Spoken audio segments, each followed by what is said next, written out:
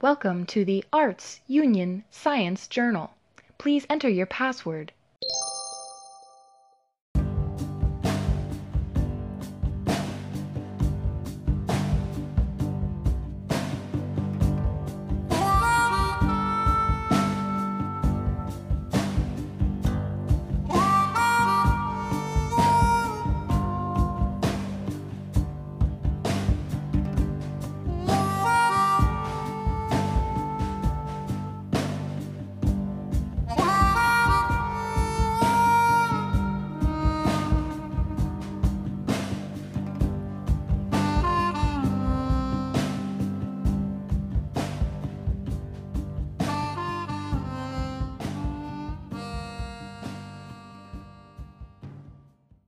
So this is only the second time I've done this. It's like, so there's Don't worry, I no get that a lot. real right way, or I'm sure I'm sure there is a right way, but if there is, I don't know it.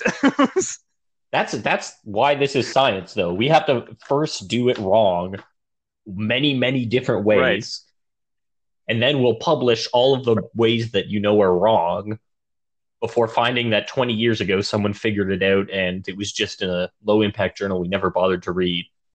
Yep, just going to look into the PubMed entry on it, and it'll say something like, "Dear reviewers of the Arts Union Science Podcast, thank you so much for coming to our second episode, episode two, as we're calling it." But the full title of this here behemoth of an episode, well, that's predictive anyway, is "The Irishman as a depiction of glorified violence within organized crime, colon, a rope of sand." Your corresponding author, titled Tyler D.R. Vance. And we have here with us this week another first author. Hello, That's you. that's me. Wonderful. My name Yeah. is Keegan Turner Wood. I met Tyler in university and we've remained fast friends ever since. He worked just down the hall from me, and some of my fondest memories are going over to pester him during the workday. And many of our topics of conversation were related to movies. So I think that this should follow suit. Oh yeah, I would think so. Considering that it was a lot of also activating trap Yes. cards Yes. and and leaving nonsensical pieces of paper all over each other's We desks, sometimes in retro and ill-fitted retribution. we left a lot of comrades in the shadow realm, and it's for that reason that we go on today. Yep. So, Keegan, some would consider yourself a wise guy of science. Because if I'm correct, you have a Bachelor of Science from Queen's University in biochemistry. You also have so you did a stint as was it quality control at a prestigious alcohol making That establishment, is fact. I was a laboratory technologist for Bacardi Canada. and now you are undertaking to get your PhD, your Doctorate of Philosophy at Queen's University, which is where the aforementioned trap cards were mostly activated. Also true. I am a PhD candidate in my fifth year at Queen's University. Good times. Sweet. And so from all of that, I can understand that you are indeed well versed in science. Yes, But I've been here at known the to science you've been known to science. You've sometimes. been you've been known to dabble. Sometimes when I'm not talking about movies, I But have to do science. when the midnight oil is like stops burning for science, we start up the next candle and we like move on to movies. And with that in mind, I would like to ask, what are your affiliations towards movies? If those were your affiliations towards science, what place has movies had in your life? So I grew up next to Jolly's Dairy Bar and Video. So I watched a lot of movies with my family, just all over the place, pretty easy to find. And then also throughout the rest of my life, I've just always had them as my preferred art style. It's just by my view, the best way to uptake new and novel information of a wide variety of sources is through movies. You get the pretty pictures, keeps you engaged, keeps you exciting. You want to look at it, and then sometimes infrequently, as is the case in this movie, people talk, and you can learn stuff from that. So that's my enjoyment from it. You all brands of movies, I suppose. I've been known to dabble in documentary, always a favorite of mine. but also any sort of crime thriller as this is, as well as dramas and whatnot. Like that works well because I do recall a certain documentary watching experience where I was sitting in a theater watching a documentary, yes. pretty pleased, and then on the right to see you completely enraptured, so engaged with what was on the screen, and then I looked to my left to see our other friend, who shall remain nameless, asleep. Now, and it was like, well, this is the whole spectrum, isn't it, when it comes to documentary filmmaking? If I remember, that was Anthropocene, the human epoch, which was... It was indeed. Now, this perhaps where I deviate most from most moviegoers is I don't need a lot to be happening in the movies for me to enjoy them. I love atmospherics. I love the telling of story without having to tell it. I think it's a trope to say show, don't tell anymore, but really that was a movie that did a lot of showing and no telling whatsoever. So I found that enrapturing. Our colleague, though, has fallen asleep for a variety of movies. So I'm not going to say it's Anthropocene's fault, but I had a feeling he wasn't going to make it through 5 minutes in. It was a good hypothesis. Yeah, it proved accurate. It did. I didn't notice he fell asleep either. I was too busy watching wide angle shots of strip mining. What honestly could be more exciting than that? I'm not sure. Well, we might have a contender in today's movie, The Irishman, which is a 2019 crime drama from everyone's favorite gangster director, Martin Scorsese. Yes. It's going to be an interesting time. That movie is 3.5 hours long. We're hoping that the podcast will be shy of that as we move on. Would you like to talk a little bit about why you decided to choose The Irishman to send forth to the Arts Union Science Journal? What was it about this movie that intrigued you and made you think, yeah, I could talk for hours at length about this movie?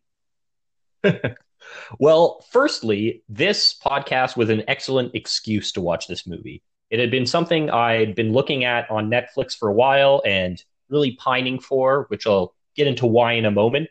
But it's kind of hard to block out 3.5 hours in your day without an express purpose.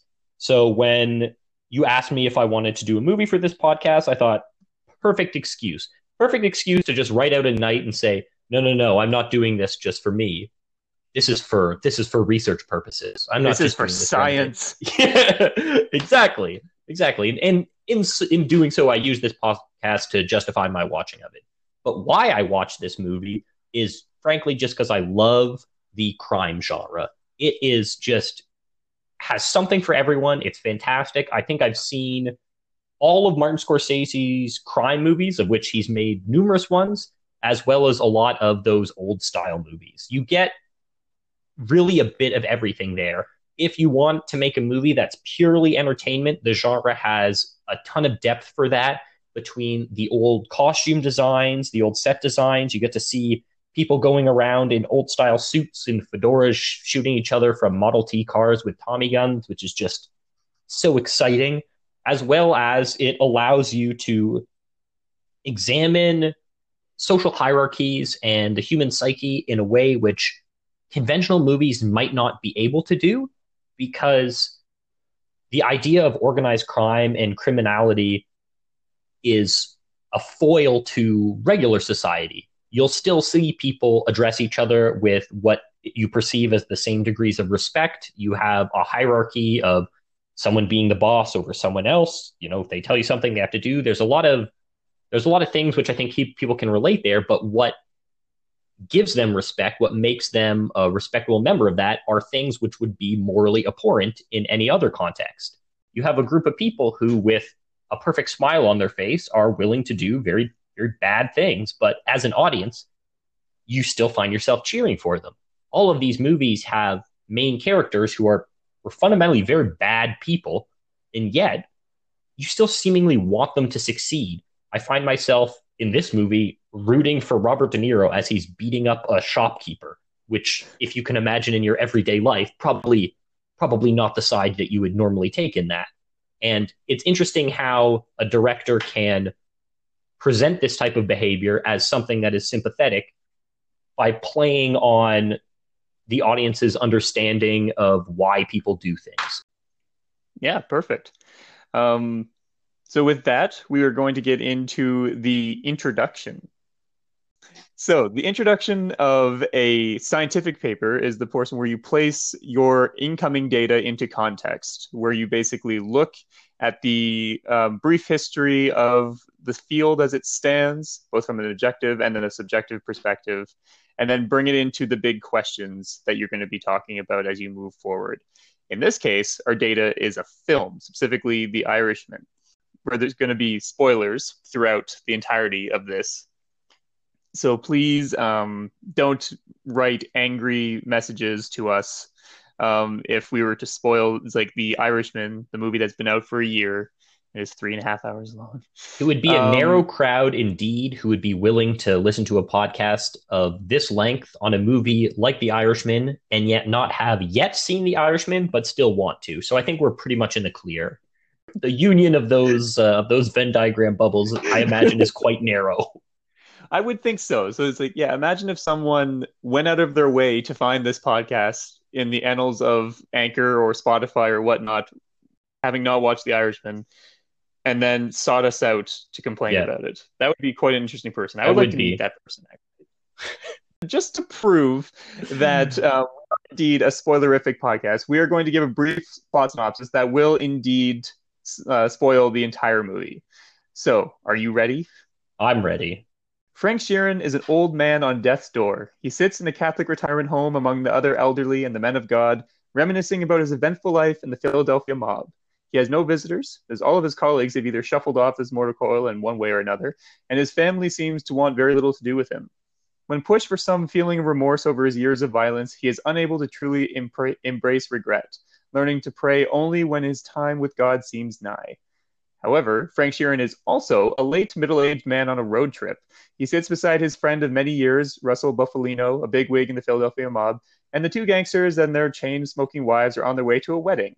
Although the wedding is really an excuse to put another of Frank's friends in the ground, namely the famous Jimmy Hoffa. The loud and aggressive Hoffa has mouthed off one too many times, and sadly, it just is what it is. To prove his loyalty, Frank is made to do the deed, shooting his friend in the back of the head and leaving his body to be cremated discreetly, never to be found by the authorities or Hoffa's poor family. However, Frank Sheeran is also a young delivery man looking to provide a life for his family. He sees his opportunity in the Philadelphia underworld, beginning by stealing steaks and delivering them to appreciative mob bosses. From this tentative toe dipped into the gangster lifestyle, Frank quickly submerges more and more of himself and his aggressive talents, becoming a house painter, read hitman, for the likes of Russell Buffalino and Angelo Bruno. It's through these adventures that Frank is eventually paired with Jimmy Hoffa, the head of the truckster union and soon-to-be famously missing person. So, that's the Amazing. plot. Did you write that? I did. Wow. You should write papers. Thank you. You know what? I keep on trying to convince people of that. So what I had to do was make up my own fictitious journal so that they would accept my writing. I'm just saying, I read the IMDb description. No, it doesn't do it justice. I think you covered all your bases there.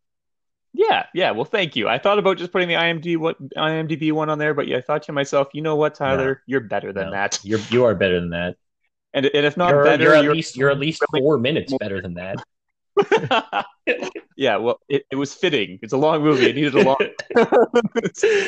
When you took a pause and then for the next part, I knew at that point you may have gotten yourself in too deep.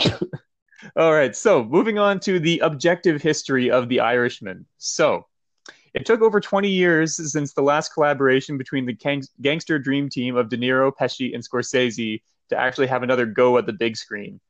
This time they were accompanied by the newcomer, Al Pacino. Newcomer put in the biggest, most sarcastic air quotes you can possibly find.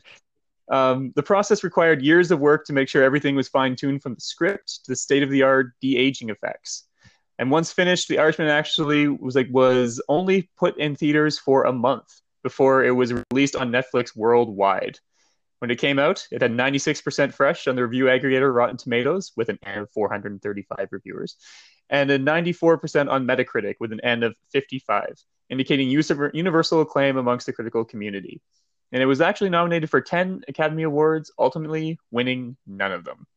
But if that's the objective history, what was your subjective history with The Irishman? It's like, when did you come to watch this behemoth? When did you hear about it? It's like, and what was the process like? So part of my history for watching this movie was after a long line of loving Scorsese relationships, I would say. I had seen probably the longest ago Gangs of New York, which maybe not the best example of his work, but I just love Daniel Day-Lewis so much, so that's fine. But it does fall under the organized crime Scorsese genre, of which he has several. So the context for watching this movie would be having Taxi Driver, Gangs of New York, Mean Streets, probably being the first one, naturally Goodfellas, as well as Casino, and The Departed, and maybe to a lesser extent, The Wolf of Wall Street as an organized crime Scorsese movie. Admittedly, crime of a different nature, but that movie felt a lot like Goodfellas if the main characters were bankers. So, yep, same kind of energy there. And so my context for having seen this is, I would say, much more energetic, especially in his most recent movies, in the more direct comparisons in Goodfellas, Casino, Wolf of Wall Street, Departed, and whatnot. Those are all like crime rigmarole stories where it's exciting to watch them do anything. The people there clearly like what they do. They enjoy the crime. They enjoy being part of it. Maybe not so much in The Departed. I can tell Leo maybe has had a better time of things, but to be fair, he is the cop, so tangential spoilers. I think this movie might be of Scorsese's more closely related to Taxi Driver. Probably helps that De Niro is the main character, so that's already a big comparison. But also, he's serious and seriously messed up. He has an obsession of some nature, and he has certain violent tendencies which he rationalizes with base level morality. So in Taxi Driver, he's kind of like the Confederacy of Dunce's Ignatius character in observing the indecencies of others, thinking himself superior to that, and as such, his actions are not morally reprehensible because he's the good guy in this way. And I think there's a good comparison to be drawn there with The Irishman, where the actions, the very evil actions, which Robert De Niro's character takes, are justified based on protecting people. So specifically, he protects his family. He doesn't want anyone to lay not even a finger on his little girl, as well as provide wealth for his family, as well as he feels a responsibility towards the members of the organized crime family. So the context for having seen this is really to compare it to all of Scorsese's other crime movies, of which there are many. If he were a one-note director, which I don't think that he is, his note would be to make quality organized crime films. Otherwise, for my pre-existing knowledge of this movie, very little. Again, didn't watch the trailer for it, just knew who was in it, knew it was going to be about the death of Jimmy Hoffa. But hilariously, I didn't even know who Jimmy Hoffa was. This was a very educational movie for me, which made me feel a little bad, even when during the movie, Robert De Niro character says, like, "Oh, you don't know who Jimmy Hoffa was," and is incredulous. And at that point, we respect his character enough to be like, "Oh, wait, I also don't know who Jimmy Hoffa is." So if there's the best thing to come out of this movie was for me then to watch a number of documentaries on Jimmy Hoffa, the Teamsters, and organized labor of the time. So I feel like I learned a lot tangentially through The Irishman.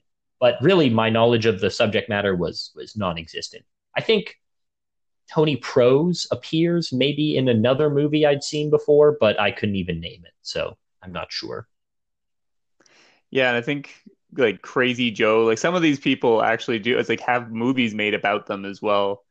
And that's something that was, I think we can talk about a little bit later, but this idea of Martin Scorsese having a gangster cinematic universe despite his hatred of the like Marvel Cinematic Universe. If there's anyone based on Fat Tony Salerno, it's got to be from The Sopranos, right?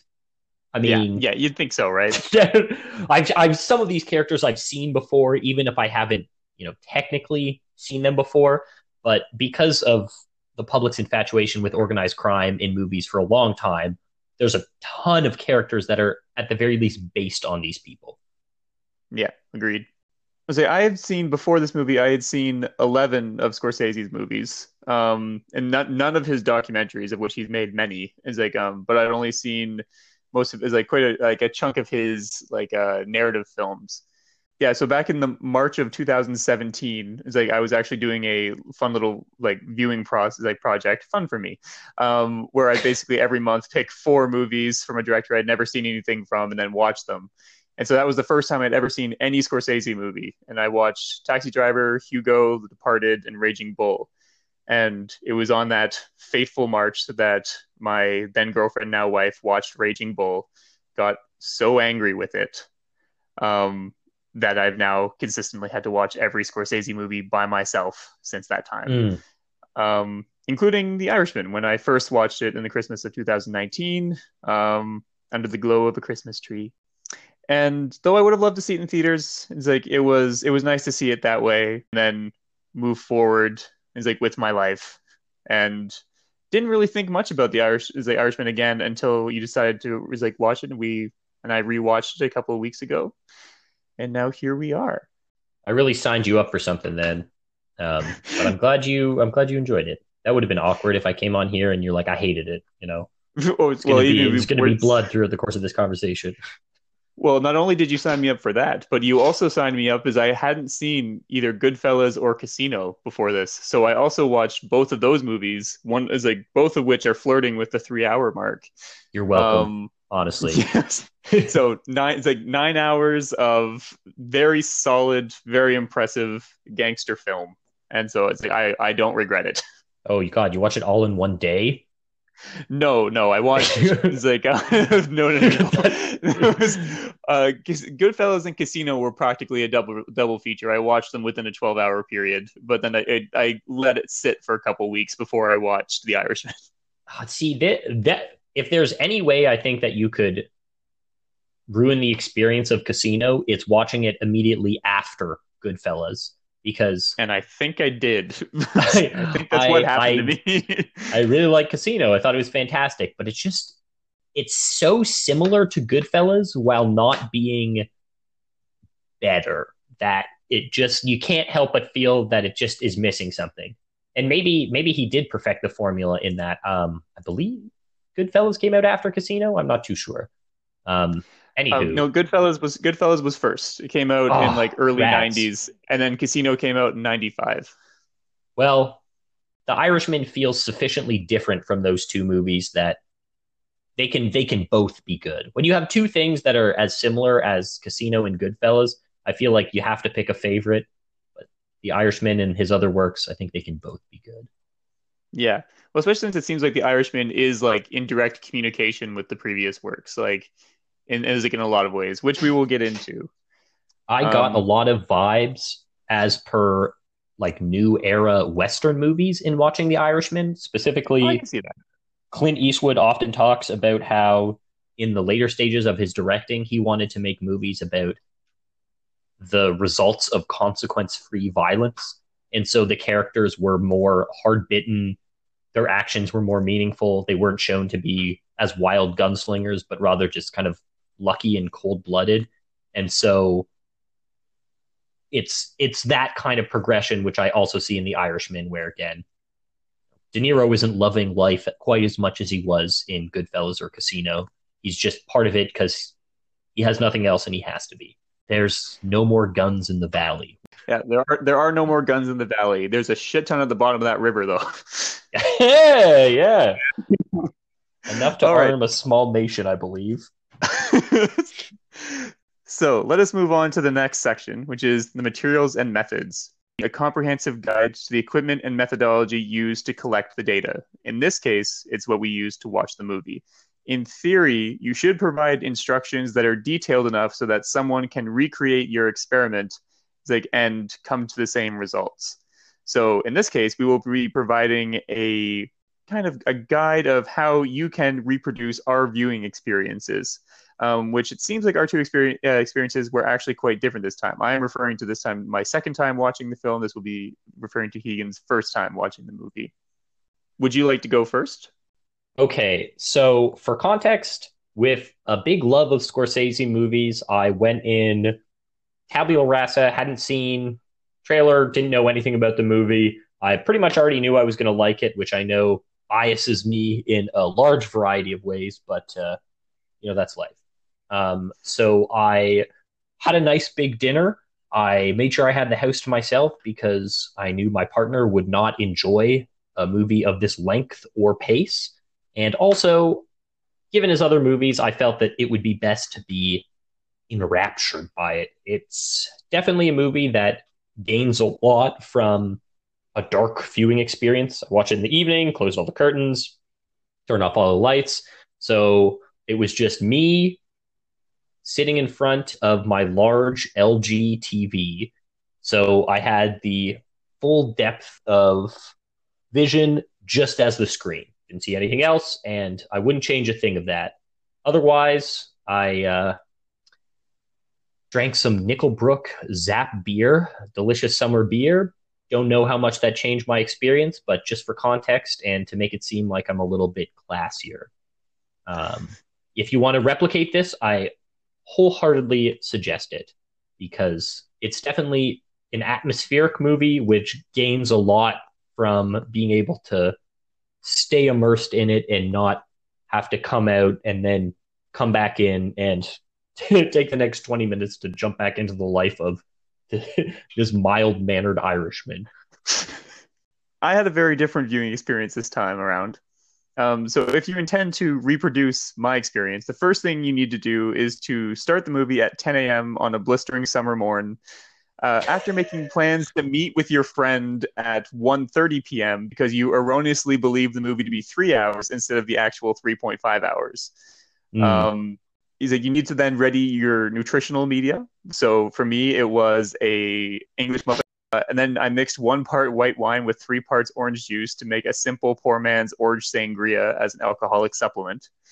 Following that, I sat myself around 2 feet from the 42-inch LG TV with food and drink in hand because, as we've discovered through our many, many 2 episodes of the Arts Union Science Podcast, it is very important to have a TV that can really reflect what you need. So, for instance, if you're going to be staring into the depths of a gangster's soul, seeing that black, black tar of a heart through their eyes, you really need a TV that's up to the challenge.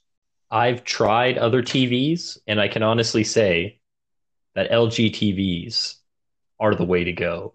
If you're trying to get the authentic movie viewing experience, there's just no substitute. Nope. No, and so on that LG TV, I then logged on to Netflix, strapped in for my what I thought was 3, but was actually 3.5 hours of crime goodness. And then optionally, you can take a bathroom break at minute 66, realize your earlier, call your friend to push back your 30 minutes, do not explain it's because you were actually watching The Irishman during this time. And then as soon as the movie's done, run out the door and try to catch the TTC to get downtown. That's, yeah. We went in different paths here. We did. But maybe it's a testament to how robust the movie is that we could watch it in such different viewing experiences and still enjoy it. Yeah, because I still quite enjoyed the movie with this time around. I would definitely prefer my first viewing experience, which was, once again, in the evening, because I do think that this movie works better in that way. It's like, it's kind of a sensory, it's like deprivation sort of thing. You focus on it.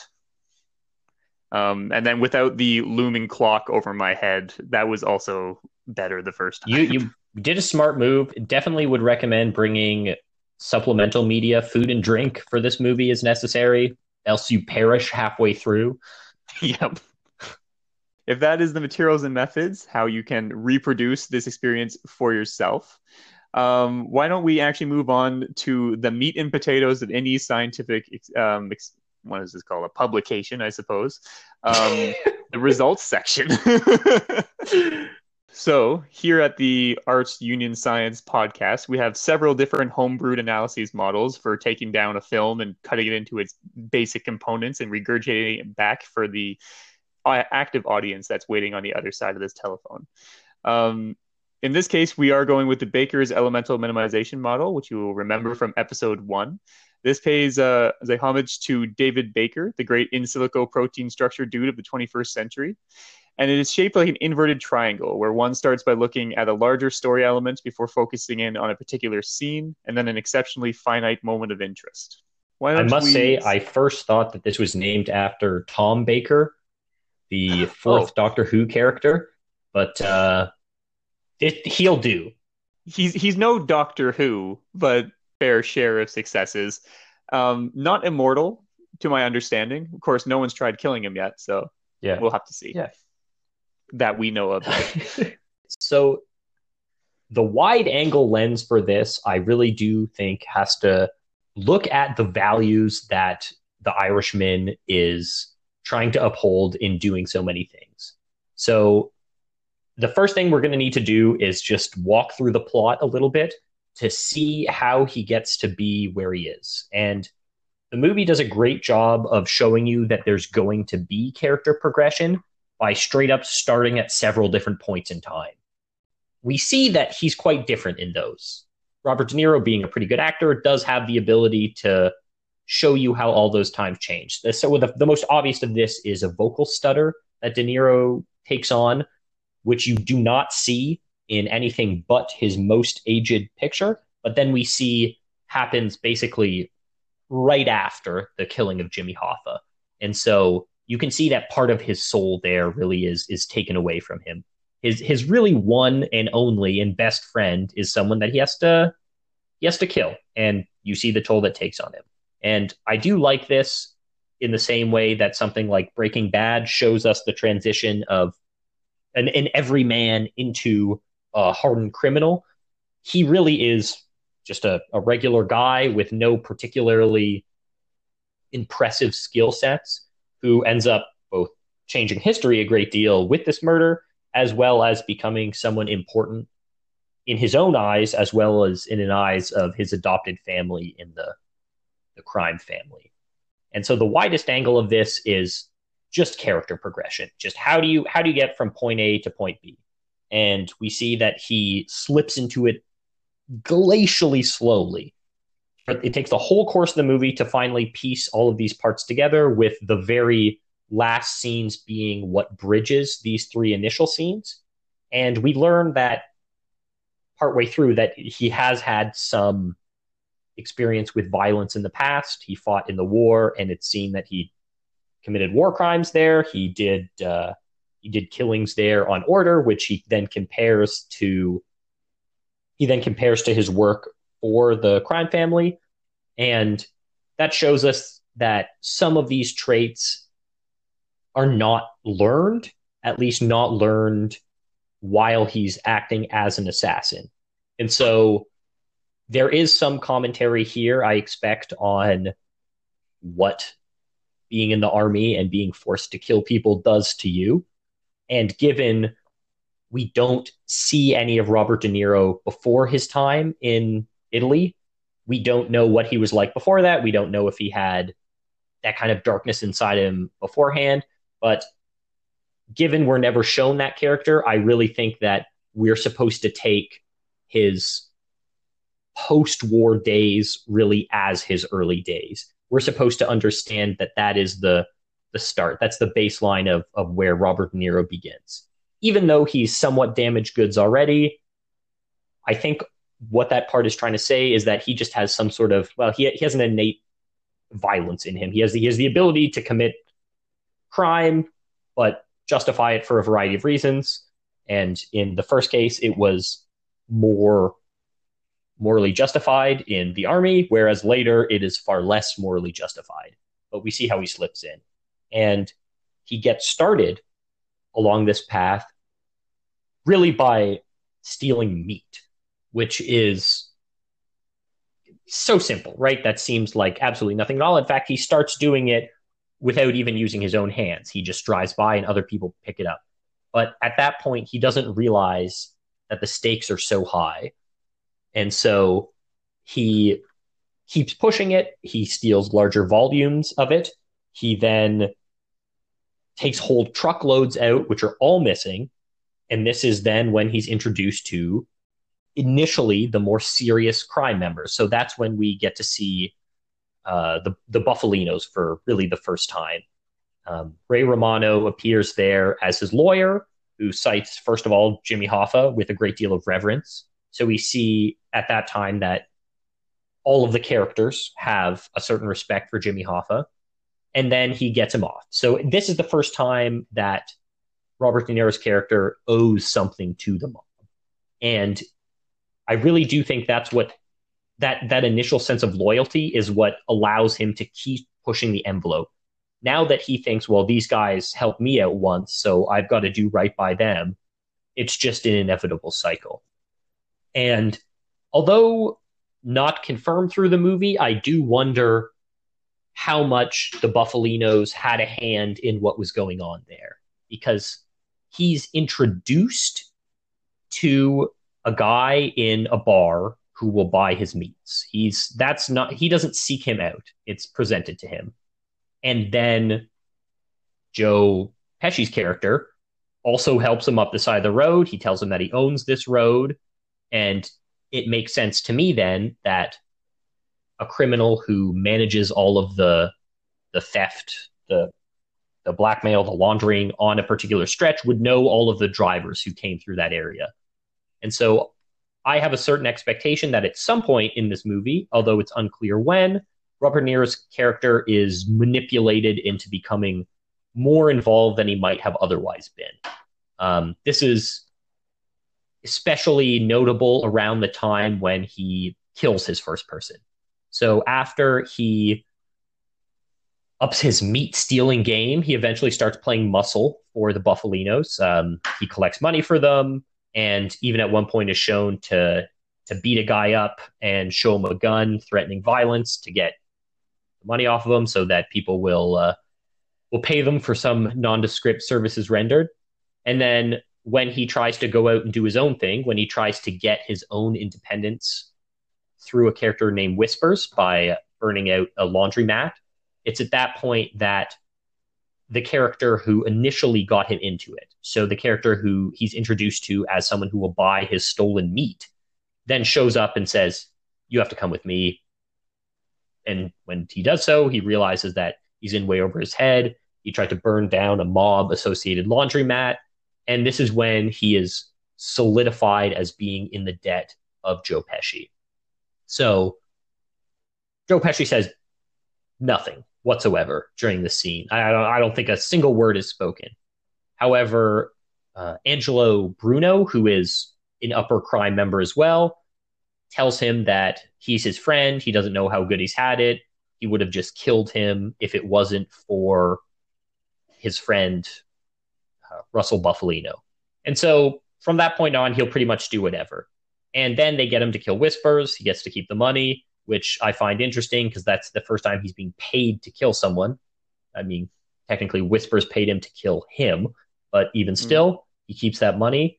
And then there's a very, very fast cut of him killing a lot of people and throwing away a lot of guns. It implies he murders dozens of people.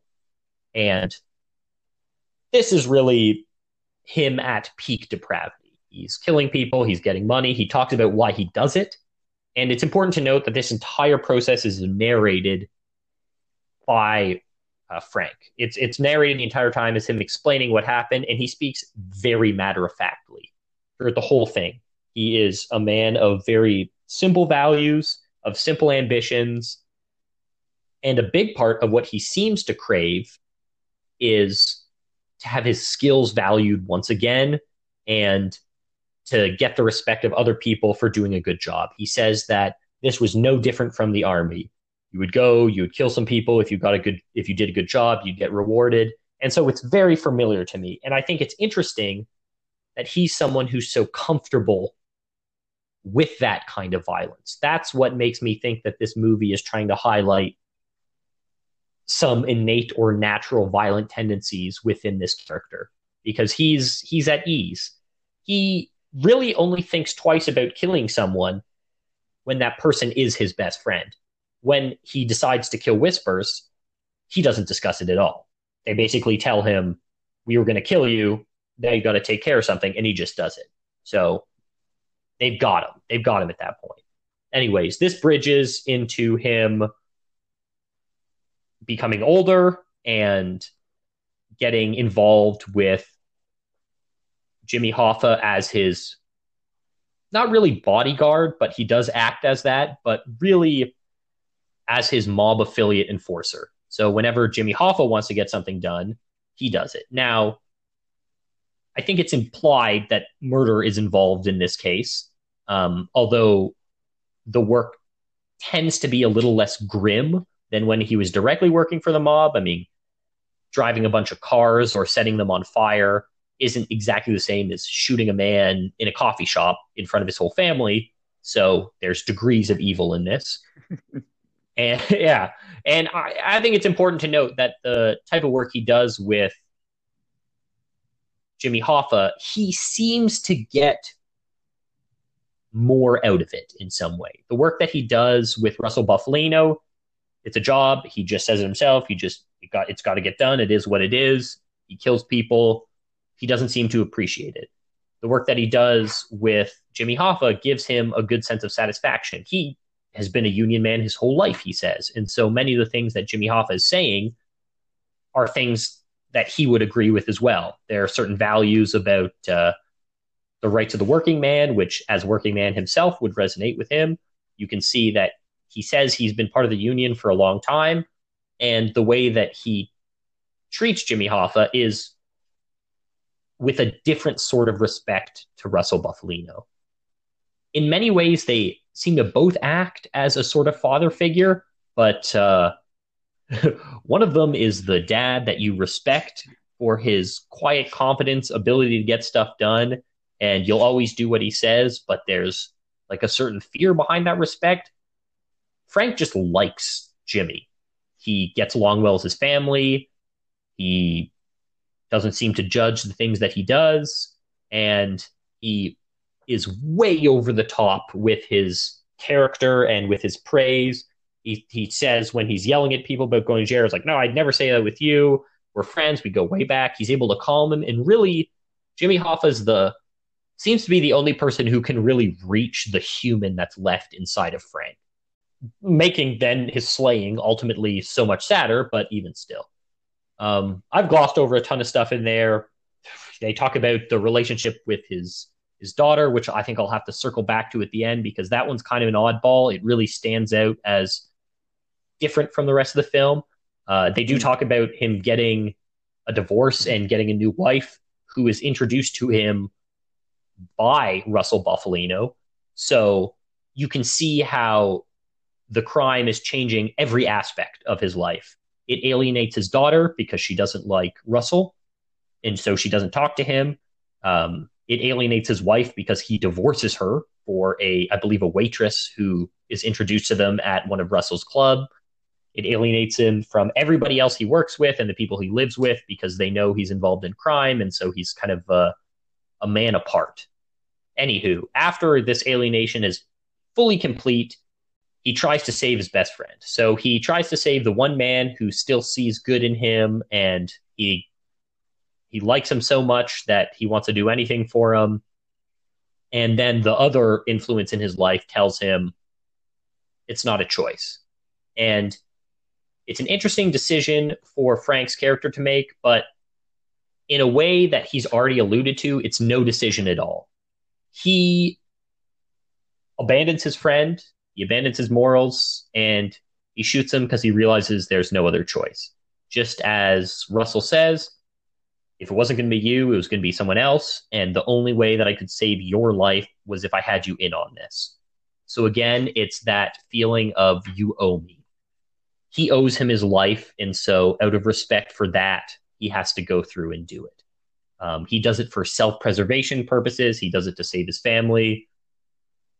In some ways, he does it for money, which he references earlier by getting a larger family means you got to make more money, means you got to take more jobs. But at that point, that's not really what it's about. Anywho, after that dastardly deed is done, we jump around a bit. We see the trial. We see it all falling apart. But really, it's already all fallen apart for Frank. When he speaks on the phone to Jimmy Hoffa's wife, that's when he develops the vocal stutter for the first time. That's when he can't get the words out of his mouth. He later references that as the hardest moment in his life. Like, who makes a call like that? He looks back with regret on his actions, and that's the one that stands out the most to him. And naturally, of course, he loses his whole family because they hate him for killing their family friend and his only friend. So at that point, he is lost.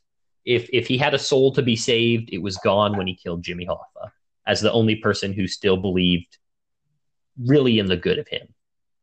I would say quickly also, Jimmy Hoffa's character, not a good person. In fact, basically none of the characters in this are good people. The things he does are wildly self-serving.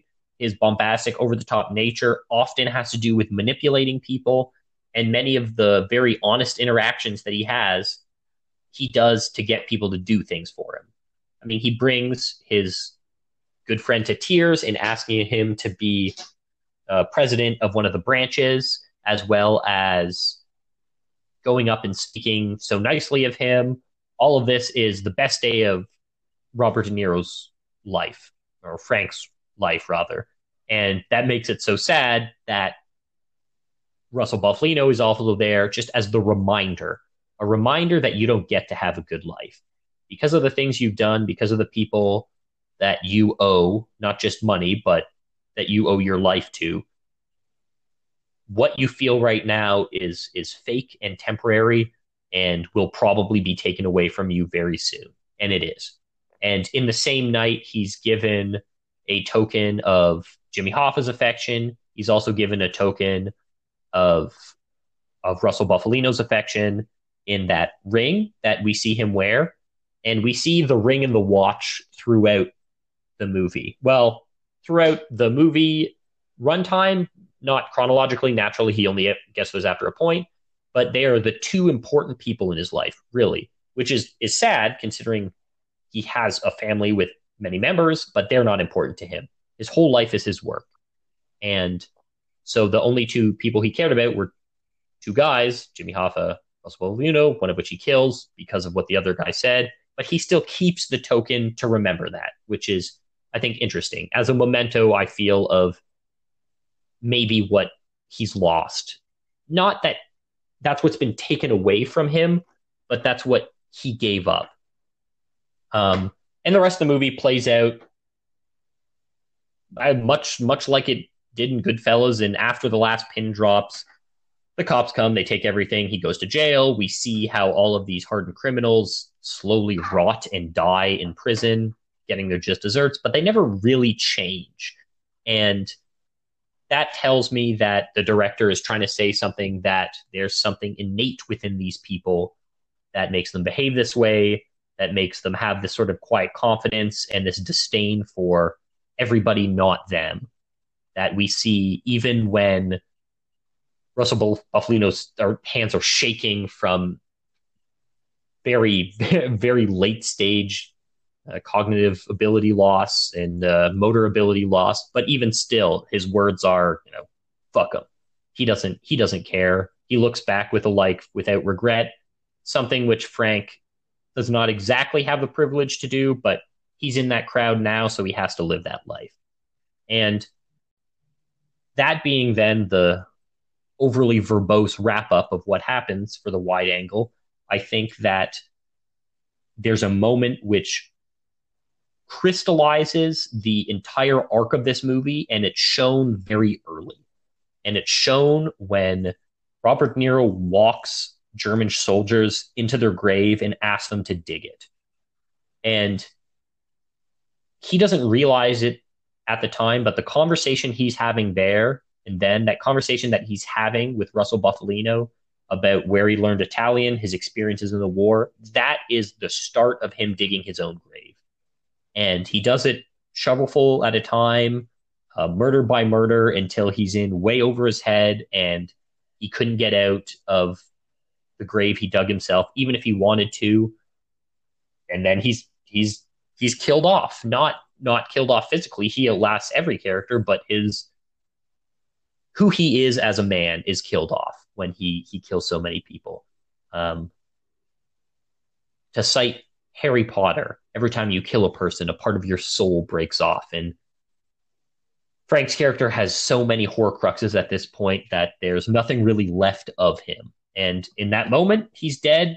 He's been shot by Russell Buffalino, who's been standing over him digging his whole grave this whole time, and he never even realized it. Given this is a scientific publication, I might as well cite a very well-known science paper in the frogs, the lobotomized frogs put in the boiling water. And it's only at the point that it's far too late to do anything about it that he realizes just how SOL he is. There's a lot of shit. There's a lot of shit in this movie that's deserving of conversation, but please, I've monologued for too long and I need your input. Well, the monologue is our preferred form of discourse, to quote Videodrome. Oh, Videodrome reference.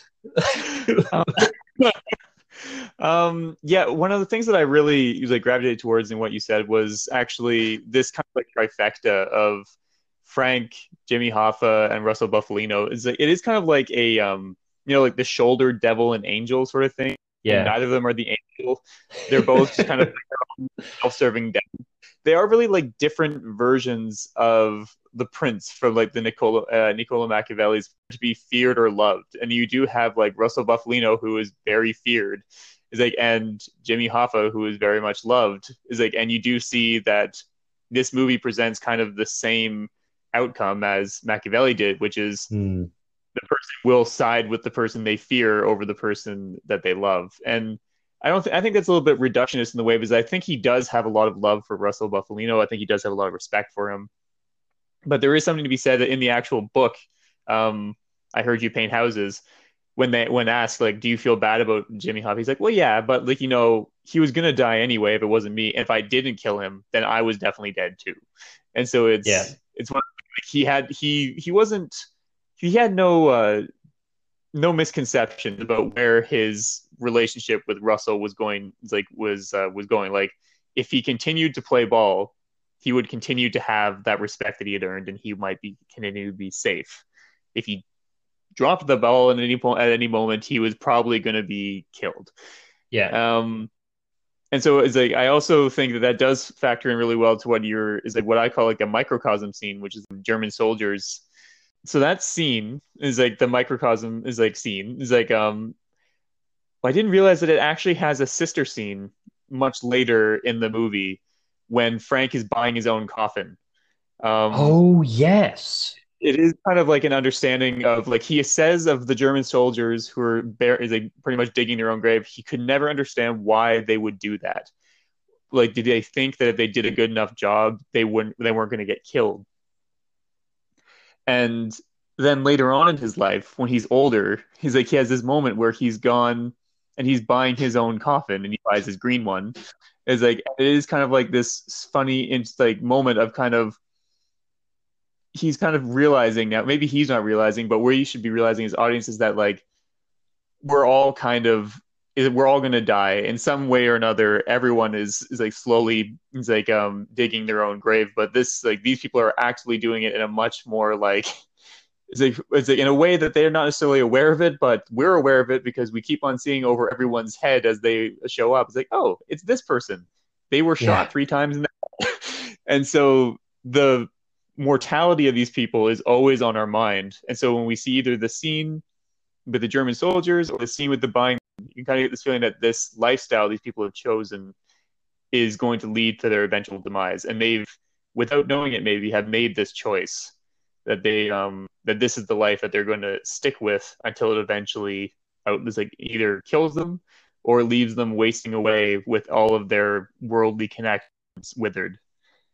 I really did love how it did show how people died as they're being introduced, because I felt it grounded the film in a way that made it not glamorize the organized crime element as other Scorsese movies have, because he paints these very intense characters who are to be respected, they're to be feared, and you understand that they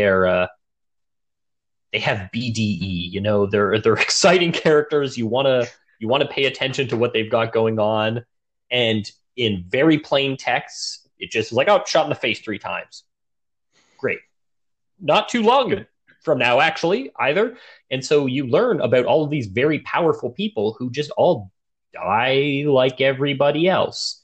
And so it paints a very realistic and grim picture of how living like that can end and does end in every case besides really Frank's. I believe he's the only one. Well, given it's all from Frank's perspective, we would have never had the opportunity to see that text in front of him. But he's the only one who survives everybody else. They're all most of them die on screen, but many of them are just shown to die kind of simple everyday human lives after. All of the crime bosses who go to prison just die there. Cool. Okay, so moving on to my overarching element, my wide-angle lens, as it were, is actually something to do with the look and the sound behind The Irishman. So Scorsese is known for having like a very wide film language. He uses many different kinds of shots. He ain't no one-trick pony, that's for sure. And The Irishman is no exception. You have everything from like very simple shot reverse shots for conversations, even shot reverse shots between time and space, where Frank is like transferring messages from Jimmy Hoffa to the mob and then back. So it's like they're having a conversation, but they're not actually having a conversation because Frank's the messenger boy back and forth, but it's shot like they're having a conversation because it's like back and forth between them in really quick edits.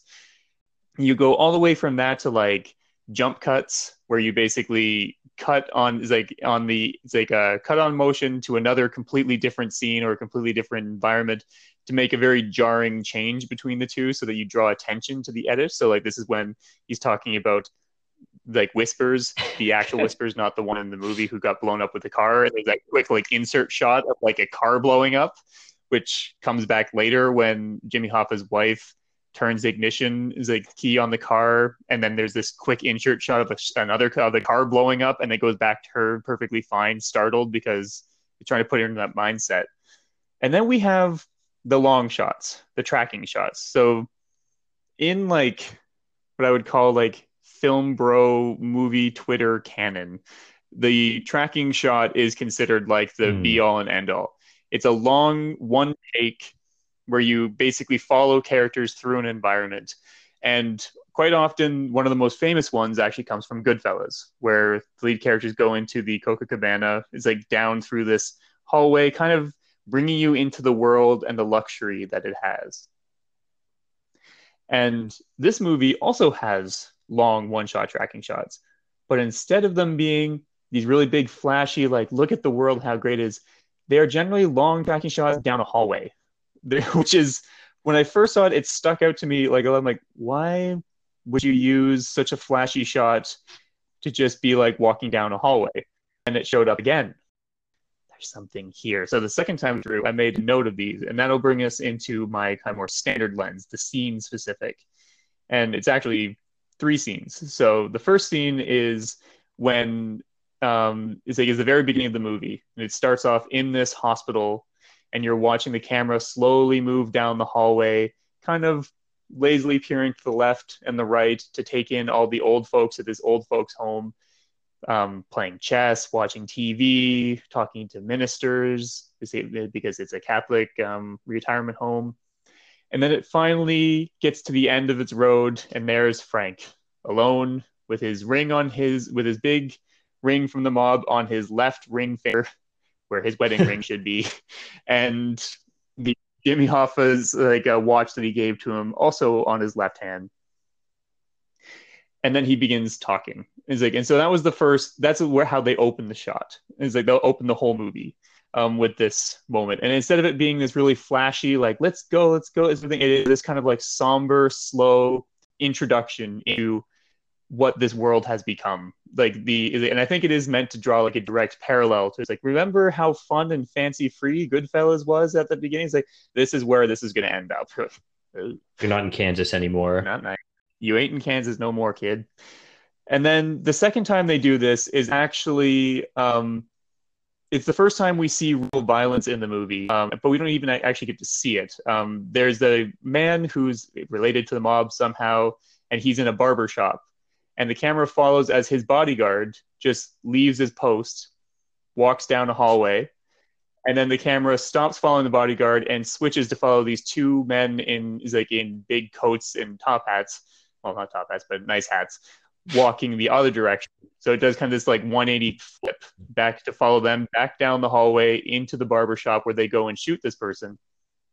But instead of following them in to see the violence, it just kind of pans away and then focuses in on these flowers.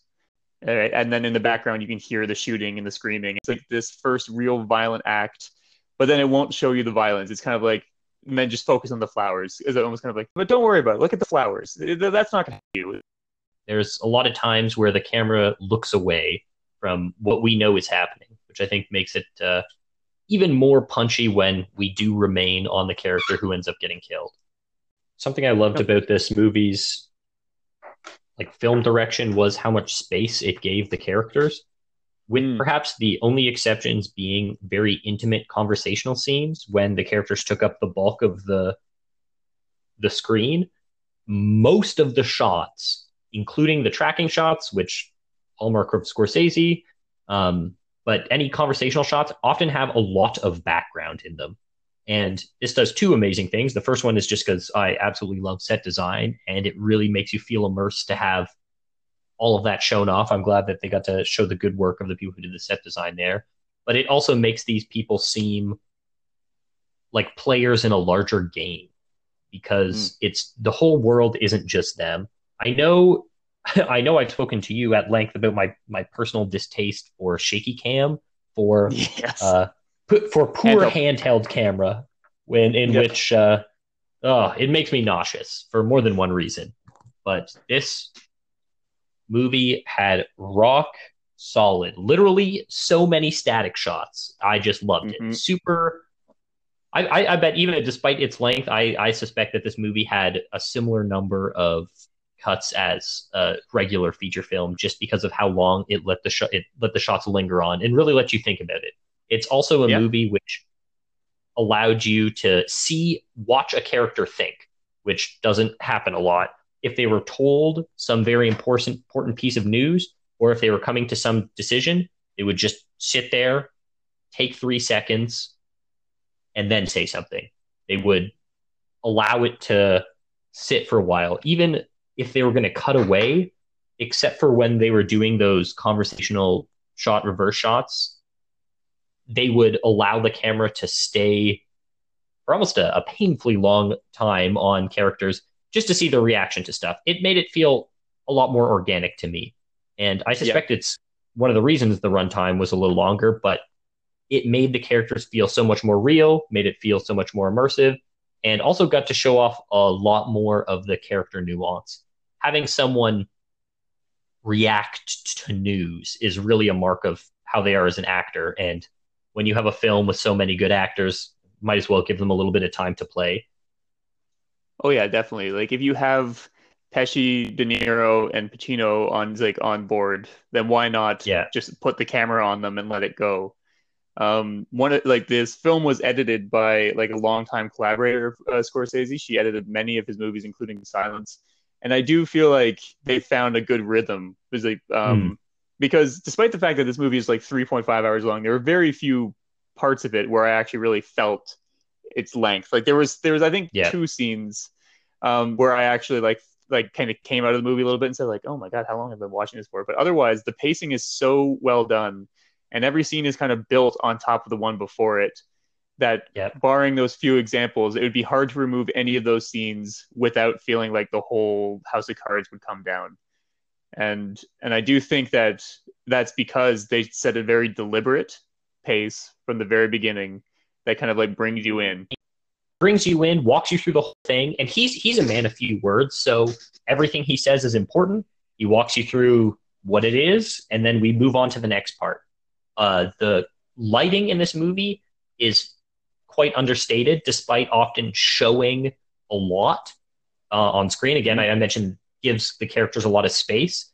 The lighting is such that your attention is always on the right part, and so that means that the background is often quite dark in this movie, so muted. The sound design as well reuses a lot of the same songs, which is a really good trick for getting people back into a certain mindset because they think of the last time they heard that music. It's like, okay, now we know what sort of mood you're going for, as well as all of their costume designs just being simple suits like that. There was not too much over the top. And I'm glad that you mentioned silence because in many ways, which I mentioned earlier, allowing the camera time to linger on a character who's just thinking, also showing the character's reaction to violence more so than the violence itself. I saw a lot of comparisons to be taken with that movie. I mean, there's also something to be said to the slow moral decay of a character, but that has less to do of the shooting of it than it does with the arc of it. But I can definitely see the commonalities there. It's like I liked Silence, and it's like you feel like they learned a lot from it, like you said, like not just in terms of like the allowing them to react, in terms of the setting a deliberate pace, allowing people to sit in uncomfortable situations for an extended period of time, and kind of unlike maybe like Goodfellas or Casino, where the suffering was the attraction. In this case, it's like the internal turmoil as a result of the suffering that's more of like what's on display. It brings like a more melancholy, kind of like soul disintegrating aspect to the movie that I feel it was lacking from previous gangster movies done by Scorsese, especially. And it really does. It really, I think, allowed him to explore a lot of his more kind of like religious and spiritual themes, which are not big in The Irishman, but do show up near the end. Because like, well, he has confession. Martin Scorsese's Catholicism. Yeah, exactly. Like he has his confession near the end. I think there's something to be said too for the stiff upper lip of Irish Catholicism that he has throughout the whole movie. Yes. Yes, it's like, and like you do have that like scene which is like perhaps an homage to The Godfather, maybe not, of like when he's having his like child christened. So you see his first child being christened, and then by the time we get to like the second child being christened, it's now like the entire family of like of the mob is there. They're all part of it now, and Russell Buffalino is actually the one holding the baby and like doing the christening. It's like it's a method of like seeing it even in this moment, even in this kind of more spiritual, supposed holy moment. They've come this far. They have penetrated his life this far that they are also here. They are also is like in between him and his religion now. Russell Buffalino stands between Frank and his wife, Frank and his family, Frank and his friend, and Frank and his God, which is a level of influence which that's there's something to be said there. But he I didn't actually think about that as a reference to Godfather, but it's gotta be, right? Yeah, you'd think so, right? It's such an iconic scheme, the settling of all business. Yeah. And so before we move on from the results section, there was actually one last long tracking shot. And it's not an exceptionally long tracking shot, but it's one that I want to bring up because my fascination with these hallway tracking shots is like aside. Everyone's got a thing, and mine is long, monotonous tracking shots down a hallway, especially if they go one direction down a hallway and then turn around and come back. And so if we have this barber shop death, it's like the camera moves down the hallway following a person, then turns around and follows the people back before getting distracted and looking at some flowers. We have one of the very final scenes is when Frank is in the retirement home. A nurse is there, and she is giving him some tests. And then she leaves the room, and the camera follows her down the hallway. and then turns back around. And as it turns, we have a time skip from the daytime to suddenly it's night. And then it slowly goes in. But this time, instead of carrying on down the hallway and getting distracted by something, it actively turns slowly into Frank's room. This time, there's no way to escape death. This is coming for you. It's going to be now or really, really soon. And so I did love the kind of pairing of those shots throughout, how they kind of the idea of how a camera going down the hallway isn't especially cinematic in theory, but the I kind of want is the unidirectionality of it. The idea of he's being able to go through and kind of look in, but there's a finality to the destination, it's heading in that direction. And even if you try to go the other way, it's still going to turn you around and you're going to go back. And even if you try to stare at some flowers or try to distract yourself, you can't, because eventually everybody dies. I think there's actually a couple different possibilities for what the crack in the door represents or what it's trying to tell us about Frank. And they're not mutually exclusive, which is one of my favorite things about movies. So we can interpret this in a couple ways and maybe some of them all together. My first sort of baseline guess was that this is an old mob thing. Just like you take the corner seat looking at the door, I thought it might be a case where, just like Frank has been shown to be superstitious about not wanting to sit in the front with a hitman behind him in a car, this might be one of his things that has kept him alive this long. Just, don't close the door. Then if someone sneaks in, no one sees it, no noise, something like that. However, I think that's kind of a stretch given everyone else is dead, the late stage of his life. I could see that Frank still holds on to those rituals, but I find that a little less likely. I think it's more likely that this is representative of the closing of Frank's life. We see a very small crack of light coming through, and the door is closing. The last chapter of his life is closing with him behind it, alone, with no one to see him, nothing to do, no one coming to see him on Christmas. And so it's just a depiction of loneliness. He's isolated himself by pushing everyone away, and now sits a man about to die in as much of an alone state as you can get. And I really think that those are going to be the popular ways to take it, but there's something potential also about how that's all Frank has anyone ever let anyone in on him. He's never been one to share a good deal. He doesn't ever talk about really what's on his mind, even to the audience. And so looking in on Frank's life, we see just a sliver of him, just like we've only ever seen. So one of those we could potentially see as dynamic, as the closing, the last chapter of his life. And one of them we could see as a static reality, which is all we've ever gotten to see of Frank is just a sliver of where the light happens to fall on him. I am inclined to just go, it's just the end of his life. It's just a scene to show you how sad he is, because visual storytelling, old man slouched over in a chair alone, seen from a hallway through a partially open door. It's just sad to look at. And I have to believe that, that's my best guess, but there are several potential hypotheses, none of which are mutually exclusive and certainly not collectively exhaustive. Yeah, so I had my first instinct, which I think is still probably my most one, is actually your option two, is that it is kind of the enfeebled attempts of a person who has really no connections left in the world, kind of opening up this door as a feeble sign of hope, of this is the closest you can get to having connection with the outside world now. I still maintain that that's probably the most likely scenario. Someone mentioned how when the first night he stayed in Hoffa in a hotel, Hoffa left the door open just bedroom and the outside. Yeah.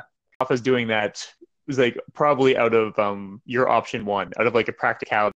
But there is some sort of interesting echo between those two, of Hoffa kind of leaving this door open for person outside, and then it's Frank asking the same thing many years later, but there's no one on the other side of the door anymore. These many sister scenes that I'm so impressed at your attention to detail. and research have been able to find these. Throughout the movie, this quantum entanglement, which ties together the parts of Frank's life, and we can see that everything he does has been influenced by someone else. He has so many learned behaviors. I mean, as I suppose everyone does, but many of his are. He's a character that's lifted from the things he likes of many other people, which I find interesting. He's not a man on his own. He exists as part of other people, and it wouldn't surprise me if this is something that he picked up now from his friend, but now in remembrance of him. It also could be that's why Frank does it, but the reason why Scorsese showed us is to show us how lonely the end of this life is, and that he just wants to interact with. Even a stranger passing by in the hall is as good of social interaction as he could hope for. It is a really haunting final scene of just this old man seen through this crack in the door. It's like Voice and then never. immediately as like it cuts out, and then suddenly is like in the heat of the night. It's like starts up again. The song that started the movie is like about two lovers holding each other at night, waiting for the light to come. Is like, and it's just like a really sad, like almost ironic setup. This person doesn't have anybody, and that he is in a lot of ways waiting for the light to come, but when the light comes, it's going to take him with him. Yeah. The light is his only light at the end of the tunnel is dying, which is sad. Which, depending on what you believe, might not be much of a light. I think that he understands that either if there is someplace after, he's damned already, or he just doesn't value that as highly as his own simplistic moral code. Yep. Even when everyone else is dead, the interviewers talk to him at the end. It's like, who are you protecting? And but it's just not. That just was never what it was about for him. Nope. You know, he feels a responsibility to them, even though they've passed, which is here's the thing, but it's what makes you like this character, because you understand his motivations, like you understand why he's done the things that he's done. And it makes a certain kind of logic, even if it makes no goddamn sense. No, he's not relatable, but he's understandable, and that's what makes him such a good character. Because if he takes an action, you'd be like, oh yeah, that's on brand Frank. Like that's what Frank would do in the situation, even if classic Frank. Yeah. Yeah, he even knows it. The slow decline of his morality seems inexorable because of how stubborn he is, because of his commitment to values which are so self-destructive. But the only thing that keeps him sane is strict adherence to this code of ethics. Yeah, it is like my favorite form of fate in film and other media is not the fate of like a divine being, but the fate of like the fate of the inflexibility of like the human condition, where this person is doomed because they're never going to make a different choice. They could, they always could, but they're never going to do it. It's going to lead to the same inevitable end, and it's like it's not an end of the divine or the end of the devil. It's like just the end of like humanity, the end that you're just going to make that choice, and no matter how many times you're presented with it, you'll keep making it. This is perhaps a little shoehorned in, but any opportunity I get to talk about venerated sociologist Max Weber, I'm going to take, because his entire life is encapsulated by the iron cage of reason, which is a simple sociological phenomena that when you've made your life into a flowchart, when at stimulus A, you'll always respond with the same thing. When you live so strictly and so stubbornly, you put yourself in a cage and lose free will, which is a big loss of humanity. And I think that we see Frank trapped in an iron cage of his own making. Earlier, I said that the movie called that digging his own grave, but for the purpose of cross analogy, you know, people have called it more than one thing. He's unable to escape from a prison in many ways of his own design, and he's trapped there by what he feels are his core values, and he's unwilling to change those values. This I thought might be some kind of segue, lest we stay in the results forever. Which is like I wish I could. We're not honestly. a nature paper. We're not a nature paper. We're not gonna have like 15 figures and then another like 16 supplementary figures in our results. No. We ain't doing that shit here. No. Here at the Arts Union Science, it's like it's a solid hour on the results and then we're out to the discussion. No, that's good. No one likes flipping through to the supplementals. Let's get it all out now. All right. So we're gonna move on to the discussion. So for those who don't know, the discussion asks the key questions about its place in the wider canon, hopefully provides some answers. In this case, it'll be for The Irishman, and we're going to be reaching out to other Scorsese movies and beyond to figure out some of these questions, these answers, and if we actually know what the hell we're talking about. So, do you want to start with your first discussion point? Okay. So, my first discussion point is the question about the cost of violence.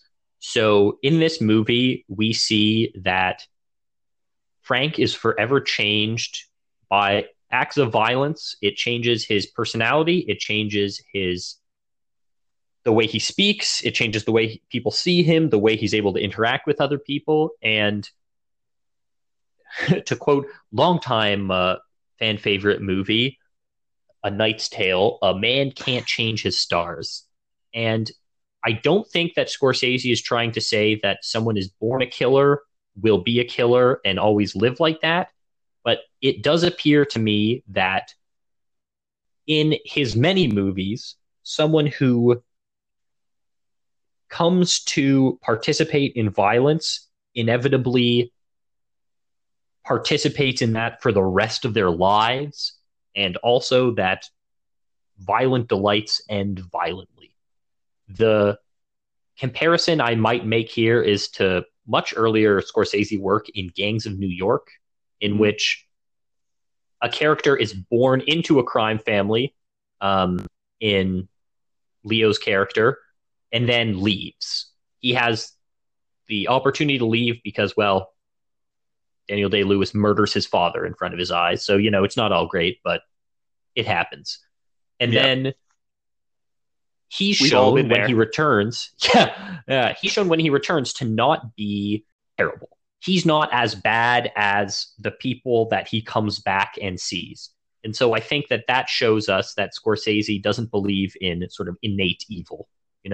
We do talk about the Catholicism a lot here, and part of that involves original sin. But without getting into that too much, I don't think that this movie suggests that you'll be violent from the day you're born till the day you die, but decisions that you make will forever alter your character. You'll be burdened by the weight of those murders. And we see that in Gangs of New York, when really Leo becomes ever more like the Butcher in learning from him, and he kills people. It all goes to hell in a violent brawl in the streets of bloody murder. And I think I see parables to that in The Irishman, when his initial killings in the army allow him to go along with that type of behavior very easily. So he can slip into not any sort of rage. He seems upset when he kills somebody, but he's not yelling, he's not screaming, he's just enacting violence. And we see that the deeper he leans into that, the worse it gets for him. We see that also with the Leonardo DiCaprio character in The Departed, when a plucky cop wants to not look like a cop, but be a cop, and in doing so surrounds himself with villains. And when he spends this much time around what he describes as a mass murderer, it affects him greatly. He does not lose himself in that, but it takes a tremendous toll on his psyche. And the question I propose is, how much of yourself do you lose when you participate in violence? And Scorsese suggests you lose a lot. The participants of violence in the Goodfellas have terrible retributions enacted upon them. the Joe Pesci's character in that, through his violent tendencies, ends up getting himself killed. In fact, all of those characters end up being pushed out of that life, if not to die, at least to live a life that they never wanted in protective custody. And then also say that their regular life is forever changed. In the last shot of the Goodfellas, when he's standing in his suburban home, he's miserable. He can't. A normal life has been ruined for him by the actions that he's taken. Taxi Driver is kind of an easy one because the more he participates and exalts in violence, the more he becomes insane and wants to act on it. So that's a pretty linear moral decline, but also serves as a bit of a negative control for this because he doesn't have the environment which all of the other movies do. All of the other movies, and The Irishman, Goodfellas, Departed, I mean, to a lesser extent, Casino, because the protagonist in that is in some ways away from crime, but certainly Gangs of New York, they're all surrounded by criminals who exalt in their behavior and make the slide into that depravity not only easy, but in some cases fun. So this acts as a good negative control, which is, if you participated in violence and indulged violent ideas, is it dependent on your surroundings to propagate that? And with the test of Taxi Driver, I'd say no. I'd say that even if you act violently, even if you act morally depraved, that still takes a toll on your soul, even if your surroundings aren't exulting in your depravity. So your soul is still eaten up. Who you are is still forever changed by these terrible acts, even if you're not continuously egged on to greater and greater levels of them. I think we could take a certain degree of a positive control from something like The Bronx Tale, in which it's entirely related to his surroundings. The Bronx Tale is largely about a good person, but every single person around him, and interestingly enough, also a Robert De Niro movie, who does not play as much of a bad guy in that one, but in befriending a crime boss and in having everybody around him constantly glorify criminals, we can see that he too glorifies those things, but he doesn't lose the parts of his soul that are so crucial to his humanity until he would participate in those actual acts of violence, which in fact he walks away from. So this tells me that it is not sufficient to lose your morality just to be surrounded by people who exult in it, as well as you don't need people to surround you in that depravity to suffer from violence-ridden moral decay in those movies. So I think that we can get a good positive and negative control there, where we have a fish out of water, boy with good intentions, befriends gangsters, still chooses to not participate in that violence, and as such is saved. And in another case, a man separated from, well, not just that, but the entirety of society, still fall into violent indulgences and suffer from the same sort of moral decay that we see in Scorsese's other movies. Yeah, I could definitely see that. Taxi Driver is interesting because in the main character's mind, he is surrounded by criminals and terrible things. Like, that's the weird thing, is like, his environment for him isn't like, look at all these people doing these things, I want to do that. It's, look at all these terrible, terrible people around me. They're all horrible. Yeah. And a lot like what we were talking about with Frank, but also in is like Raging Bull and whatnot. Is like, these are people who have been conditioned to use violence to solve problems because of like circumstances that are above and beyond the usual calling of life. For both Frank and Travis Bickle from Taxi Driver, who was in World War II and Vietnam War respectively, or in Raging Bull, where you have the character who has basically been it's like a chicken or the egg scenario. Was he really good at inflicting violence and became a good boxer, or did he become a good boxer and then the violence in the ring spread beyond that? Yeah. Is like to his domestic life.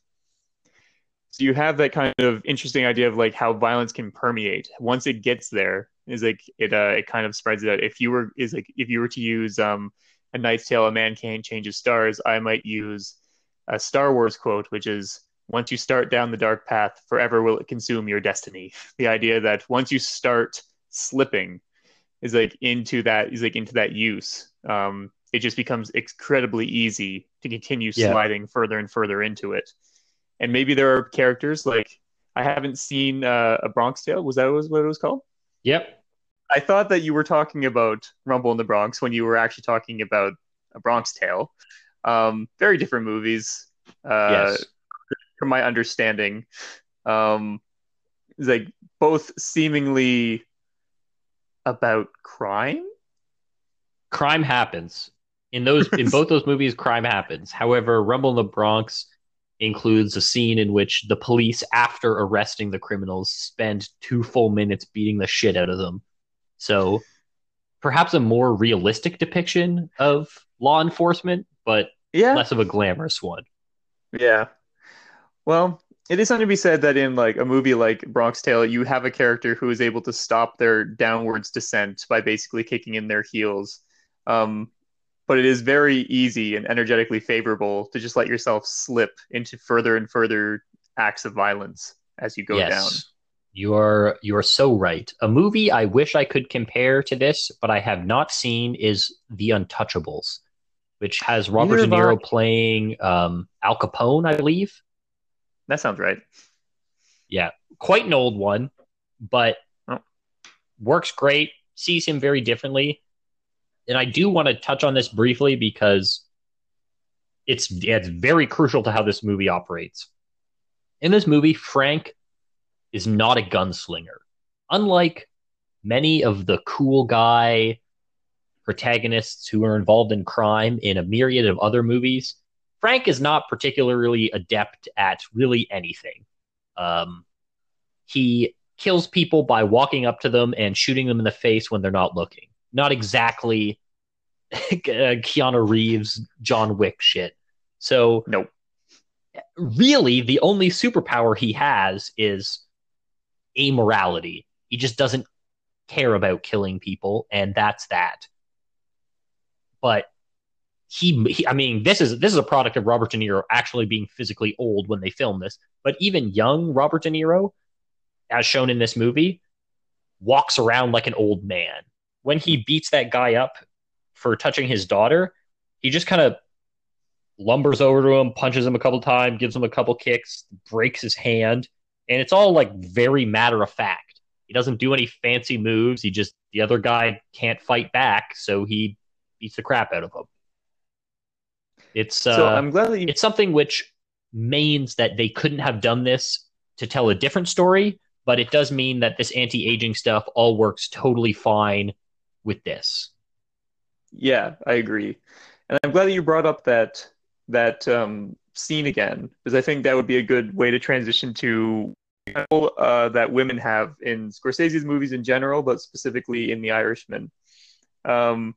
It's no secret, I think, that Scorsese's movies have been kind of lambasted in the past for their depiction of their lead female actresses. Yeah, that's pretty true. Yeah. So either they are objectified, brutalized, painted as kind of crazy and emotionally manic. Yeah, that's a popular one. Yeah, especially in both Goodfellas and Casino. Goodfellas, definitely Casino. Oh my god, Karen. Oh god, Casino. But Karen in Goodfellas, at least, like, she has her own voiceover, which is like the only time that ever happens in a Scorsese movie where a woman gets a voiceover. But it like kind of drops out halfway through the movie. Is like, and it's very clear that this story is really about Henry, and then she's just kind of along for the ride, often yelling, and so it's something to be said that not a lot of Scorsese may not be the best at writing for women. So it might be an interesting choice that he's made in The Irishman, where he's just kind of removed them. Either are like potently and like observably absent, such as Frank's wife, who He doesn't talk about them. He doesn't even wear the ring. No, he won't even wear the ring. He's wearing his gangster ring on his left hand. But inherently, the female character who has the most screen time but the fewest lines is Peggy, played by Anna Paquin, whose like glare, her judgmental, moralistic glare that she has throughout this movie is possibly the best, in my opinion, the best use Scorsese's had for a female character, which is weird to say, but I just feel like if he starts to try to like give them a voice, he's just going to screw it up. It feels like her silence is a pointed note that her father doesn't know her, can never know her because is like of the life that he's chosen, and that this life is not only silencing her but silencing everybody. Every woman is like who's looking in on this like male dominated macho life of gangsterism. It's one of my only complaints about the movie is that I feel like I never got to learn anything about Frank's family and that these characters were underused, and that I initially kind of tore me up. I'm like what do you do? And I feel like for me to understand Frank, I need to understand the relationship with his wife, with the relationship with his kids. And then in our conversation and in speaking with others, I realized that, well, that is his relationship. We don't get to meet them because Frank doesn't know them. And the frustration that we feel is the frustration that Frank feels for having put himself in this situation. Like, I don't know the first thing about Peggy. Her interactions are so surface level, as are like her sisters, who never get any screen time except for once to talk about Peggy. Yep. And it makes me feel like those characters are underutilized. But then that's the point. The point is that Frank doesn't care about his family. And because this movie is all from Frank's perspective, we don't, as an audience, get to see them. And so it's kind of awkward to think that you need to frustrate your audience to get them to understand a point. But to make someone know that something is scary, you have to scare them. To make them know that something is uncomfortable and disgusting, you have to make your audience uncomfortable and disgusted. And for us to feel or understand Frank's feelings of frustration and loneliness, we need to completely remove these characters and make the audience frustrated for never ever getting to meet them. Yeah. Because like Anna Paquin really has only like 2 lines in the whole movie. And it's like a perfect example of the rule where like if you're going to set a rule in filmmaking, you set it so that you can break it. And that is like in the breaking of it, it'll have like a much more resonant feeling with the audience. Yeah. So we've seen her just staring angrily throughout this whole movie. She hasn't said a word. And then finally, when Jimmy Hoffa is missing and they're watching the news, and Frank says, "Yeah, I haven't even called Joe yet." And then she asks, "Why?" He says, "What?" And it's almost like the entire audience is going, "Huh? Did you just say something?" And she's like, "Why haven't you called Joe?" And it's that moment where like in her like voicing just those 2 lines, it has so much more weight than if she had been speaking the whole movie. This might just be like a male viewer trying to explain why a male filmmaker had hired a very famous actress to say nothing. But I do feel like it's similar to actually Margot Robbie's performance is like in Once Upon a Time in Hollywood recently. It is a performance with very few lines that actress like lends a lot of weight to the picture with her presence and how she holds herself on screen. And the few times that she has to speak, she really brings down that hammer. Thank God Martin Scorsese just doesn't have the same kind of thing for feet Tarantino does. I do appreciate that. It's one thing to leave the female characters high and dry by the wayside, you know, in terms of plot relevance. It's another to do that and then also wildly sexualize them. Not that I don't enjoy a good Tarantino movie, but oh boy, does he have some... his movies speak volumes in ways that he probably doesn't even know. Aren't always comfortable. Aren't always comfortable in watching. I actually believe that now this isn't done by Anna Paquin. A younger Peggy Mm. comes down the stairs to see her dad sneaking out in the middle of the night to go kill somebody, Yeah. and asks him, what Where are are you you going? doing? He says, Yeah. oh, got to go to work. And so you know that she cares about her dad. She's interested in what he's doing. She's observing him and is worried about him and what that means for their family throughout. And it's only after he kills Jimmy Hoffa that she's done with it. She's done caring. She's seen that their relationship is entirely devoid of content, and sort of gives up on him then. Fair enough, honestly. Yeah. Yeah. It is like that scene after he makes the call to Joe and he basically says like, I lost my daughter that day because that was it's like, but to us as like of the audience, like he never had her. She's been lost from it's like from the get-go.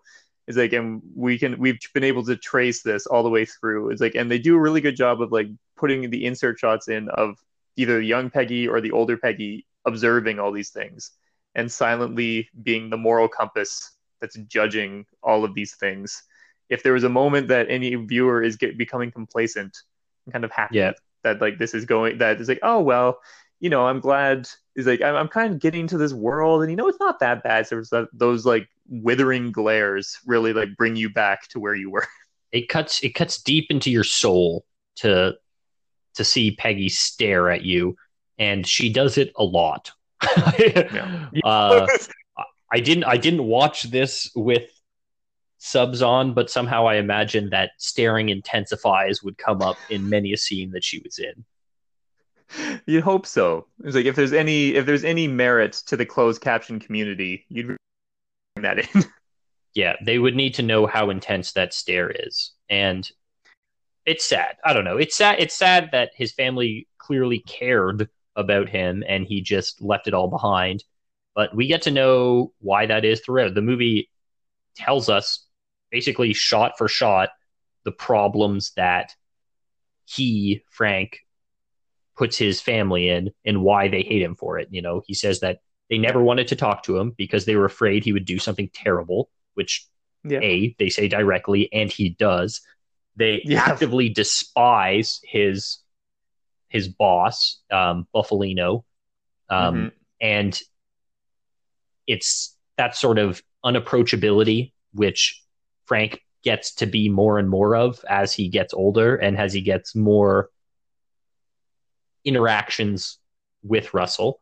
And it has nothing to do with, he tries to buy them over. I think Russell, on a couple occasions, once at a bowling alley and once at Christmas when he's invited over, gives her gifts of some kind, which she just could not care less about because she sees him as the man who's corrupted her father and would never forgive him about it, and ultimately doesn't forgive her father for it either. And then she knows exactly. With the second he walks in that door, I think it's pretty clear that she knows he killed Jimmy Hoffa. Yeah, he doesn't do a good job of hiding it. No, he does not. Not on the phone, not talking to his family. And at the very least, that shows us that it's sad to say, but in that moment, it hurts him. That lets the audience know that he, at that time, still had some humanity left. There was still something left of him to be hurt. But after that, he's pretty much broken. He can't talk straight. He can't have normal human interactions, and his whole family just doesn't talk to him anymore. So oddly enough, the reason that he got into this, the reason at least that he told himself that he was doing it, was to protect his family, to protect his little girl. And in doing so, he lost all of that. I do wonder how much of it was, that's just what he tells himself. He actually just liked the power, but there's not really any scenes to support that. Yeah, it's like he describes himself very frequently at the beginning as like a working stiff or like an average person, like an average Joe sort of thing. And I think like everything from his time in the Teamsters Union to all this, like this is, to him, it is kind of like a natural progression of like trying to work your way up from that. And so I do feel like a big part of why people work themselves up from working class stiffs is, is like the stability it brings for your family and for yourself. But there's no denying that he does enjoy the respect it affords him and the kind of the changes in his life that he sees. Even in the camera work, you have like whenever anybody's in a courtroom, or when there's his lawyer played by Ray Romano is like trying to get him off, you get these like big crane shots. He's sweeping in majestic crane shots as Frank is like looking at his lawyer like get him off for this stuff, and you do feel like this kind of like moment of like a rush of cinematic interest of kind of like, yeah, this is where you want to be. This is where the power is. You're no longer a working class stiff now. Yeah. Yeah, it's interesting to show the attraction of that lifestyle shown through cinema. While I don't know, it makes you excited to be there with Frank, but I felt scared for him throughout. Because again, everyone who he's introduced to, all these people who the camera tells us are so powerful. Just as we said before, right under them, it just tells them how they're brutally killed. So everyone's like, "Get out, Frank! If you knew the things that I knew, you wouldn't want to be here." Are you not seeing this? That guy's gonna get shot in 2 days. Get out of this. And okay, so another thing that I kind of wanted to bring up during this discussion thing was once again this tongue-in-cheek idea of Scorsese's crime cinematic universe. Yes. Because it was interesting with The Irishman is like because it actually takes place in almost the exact same timeline as Goodfellas. It starts in the 1950s and it ends in the 1990s, while Goodfellas ends in the 80s, but still starts in the 50s. Mm-hmm. But it feels like two completely different lives, mainly because of, I think, the age of the protagonists when they're getting into organized crime. If you have in Goodfellas, we're looking at like a teenager who's brought in onto this thing because of the glitz and the glamour. And then you have he wants to be there for sure. Oh yeah, and then in The Irishman you have like a 40-year-old guy who's like just kind of gets like brought into this thing and is like rising up in the station. But it's interesting that these two movies, they feel so different in style and whatnot, but they're taking place in the exact same time. And like in a lot of times you might actually have overlap between characters. The Irishman has a scene that takes place at the Coca Cabana, is like in New York, where Crazy Joe insults like Russell Buffalino, and there's that dead stare that is like Pesci gives Robert De Niro. That's pretty much like, you gonna go kill that guy now? Yeah. But how do we not touch on that? There's so many parts of this movie to talk about. We've been talking for so long, but we haven't even mentioned Joe Pesci yet, which is ridiculous because he is so good in this. He should be acting against every instinct we think he has as an actor. And yet it seems so effortless, this kind of lethality he has without any of the bluster, without any of the raging voice or the manic craziness or the firing off. It's like all that energy and lethality has now been focused, razor thin, exactly where he wants it. And it makes him feel even more dangerous than he has in any of the previous movies. I suspect that a lot of that has to do with the expanded universe we're talking about. We have experience with Joe Pesci's characters. We've seen him be that fly off the handle, dangerous kind of guy. He'll kill you with a baseball bat for talking shit. Like we know that he's got that in him because we've seen it happen before. And so now when we look at the more subdued performance, it's hard for us not to understand that that's just under the surface. It feels like a looming threat because we feel like we've seen this character before. And credit where credit's due, a big part of that is because Joe Pesci is a fantastic actor. He's able to use subtle facial movements and the way he speaks to let the audience know that, you know, when he says it is what it is, that's not just random tautology. He's saying someone's going to die tonight. Like that has more weight. But I think Scorsese benefited a lot from having made all of these movies, obviously beyond just because it made him very good at making crime movies, but it also allowed him to culture and mature a diverse cast, which he could use for these with people understanding them. To cite Tarantino again, he often uses the same cast members to play certain roles so that when we see them in a movie, we immediately know what it's going to be about. Like we get their deal. It really saves on intro. It's very helpful.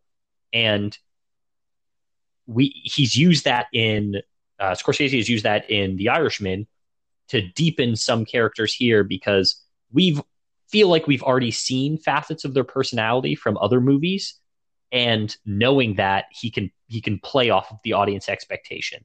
He can play off our expectation that this man is going to be violent and Joe Pesci could kill you at the drop of the hat. Also, all of the main characters have acted as main characters in crime movies before. So they get how to talk. They have done their previous research. They're recognizable as being in those roles, perhaps with the single exception of Ray Romano. That was what I was thinking too, yeah. But he is supposed to be the man apart. He's supposed to be the lawyer of the bunch, right? He's separated from that life, even if he does lead you to it. But many of the subsidiary the smaller actors here took part in Boardwalk Empire TV series. So they're familiar with that way. Naturally, Al Pacino, even if not having worked with Scorsese before, was Scarface. So that was some exposure. And the lead character in The Godfather as well. Yes. Oh, God, of course. Yeah. And so they're all able to draw from that. I think Pesci and Pacino both get, like, they were the two that were nominated for Oscars. But it's like definitively like Robert De Niro's movie. It was his project. He brought it to Martin Scorsese. He wanted to play this role, and he does like an amazing job. It's like mostly in his face. And it's so different from even his past. Like we talked about like the change with Pesci. It's like, but even from De Niro, like he's kind of had this almost like slow progression. If you look back on Mean Streets, like he was playing a Joe Pesci character, like a loose cannon, crazy, going out. It's like, and then he slowly kind of matured into the elder statesman role that we saw in as like Goodfellas and in Casino. And now he's like kind of playing this middle ground where he's a young guy in the block, is like relatively speaking. Yeah. But he's also like, he's not crazy and off the cuff. He's like, he knows his place. It's a very different role for him. And the only similarity he really shares with the guy from Goodfellas is that they're both Irish. Which is kind of like the weird aspect of this, like of Scorsese's crime cinematic universe. It focuses heavily on the Italian mob, but then it does intersect with like the two other big white diaspora of the US, be like the Irish mob as like and Irish members in the Italian mob, as well as the Jewish mob, which only briefly in this as the laundromat he was going to blow up was actually owned by the Jewish mob. Introduced by Angelo. I think it's good because it allows us to see a stranger in a strange land type narrative while still having that person be believably involved in it. So would the movie be entirely native Sicilians doing native Sicilian crime? They wouldn't appear as much of an outsider and they wouldn't be as relatable to the audience, and you'd lose something in the storytelling. But in Robert De Niro's character here being Irish and an outsider, he is deferent to everybody. And, well, speaking on acting terms, he was a very generous actor in this movie. He is very understated, and despite being the main character, really this is a movie about Jimmy Hoffa and Russell. Like the narrative of the movie and the themes of the movie are all related to Robert De Niro, but the people who are driving the plot, yes, exactly. The people who are driving the plot are the other two.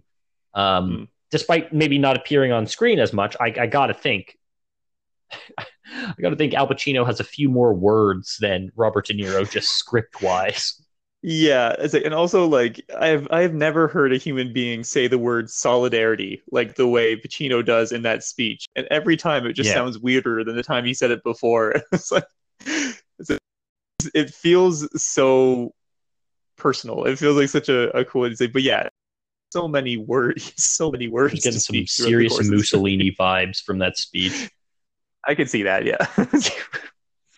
Something to be said for the cult of personality that surrounds Jimmy Hoffa and how he used that for personal gain so heavily.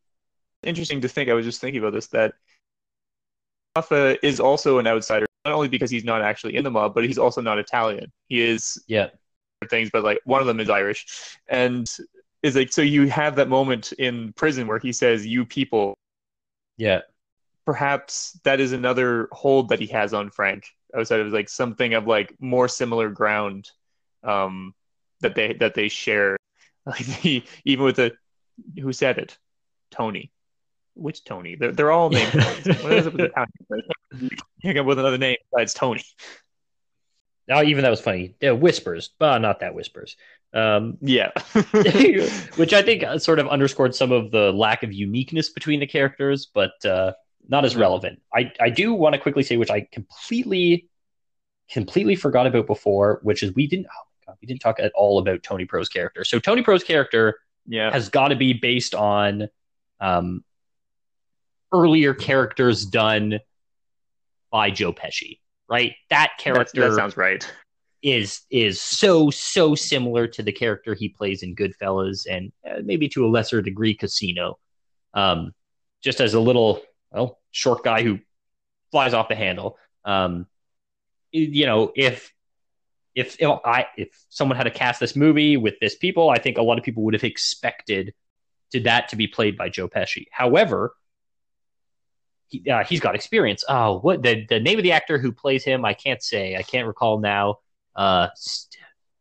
Steven, I'm not sure. Anyways, he played Al Capone in Boardwalk Empire and had a very similar type of character, which was prone to caloric fits of violence. And I think it's interesting that in seeing all of these cast members, we can go back through their film history and see that they've often drawn from each other's roles, but also have had the opportunity to play a similar role to this in the past.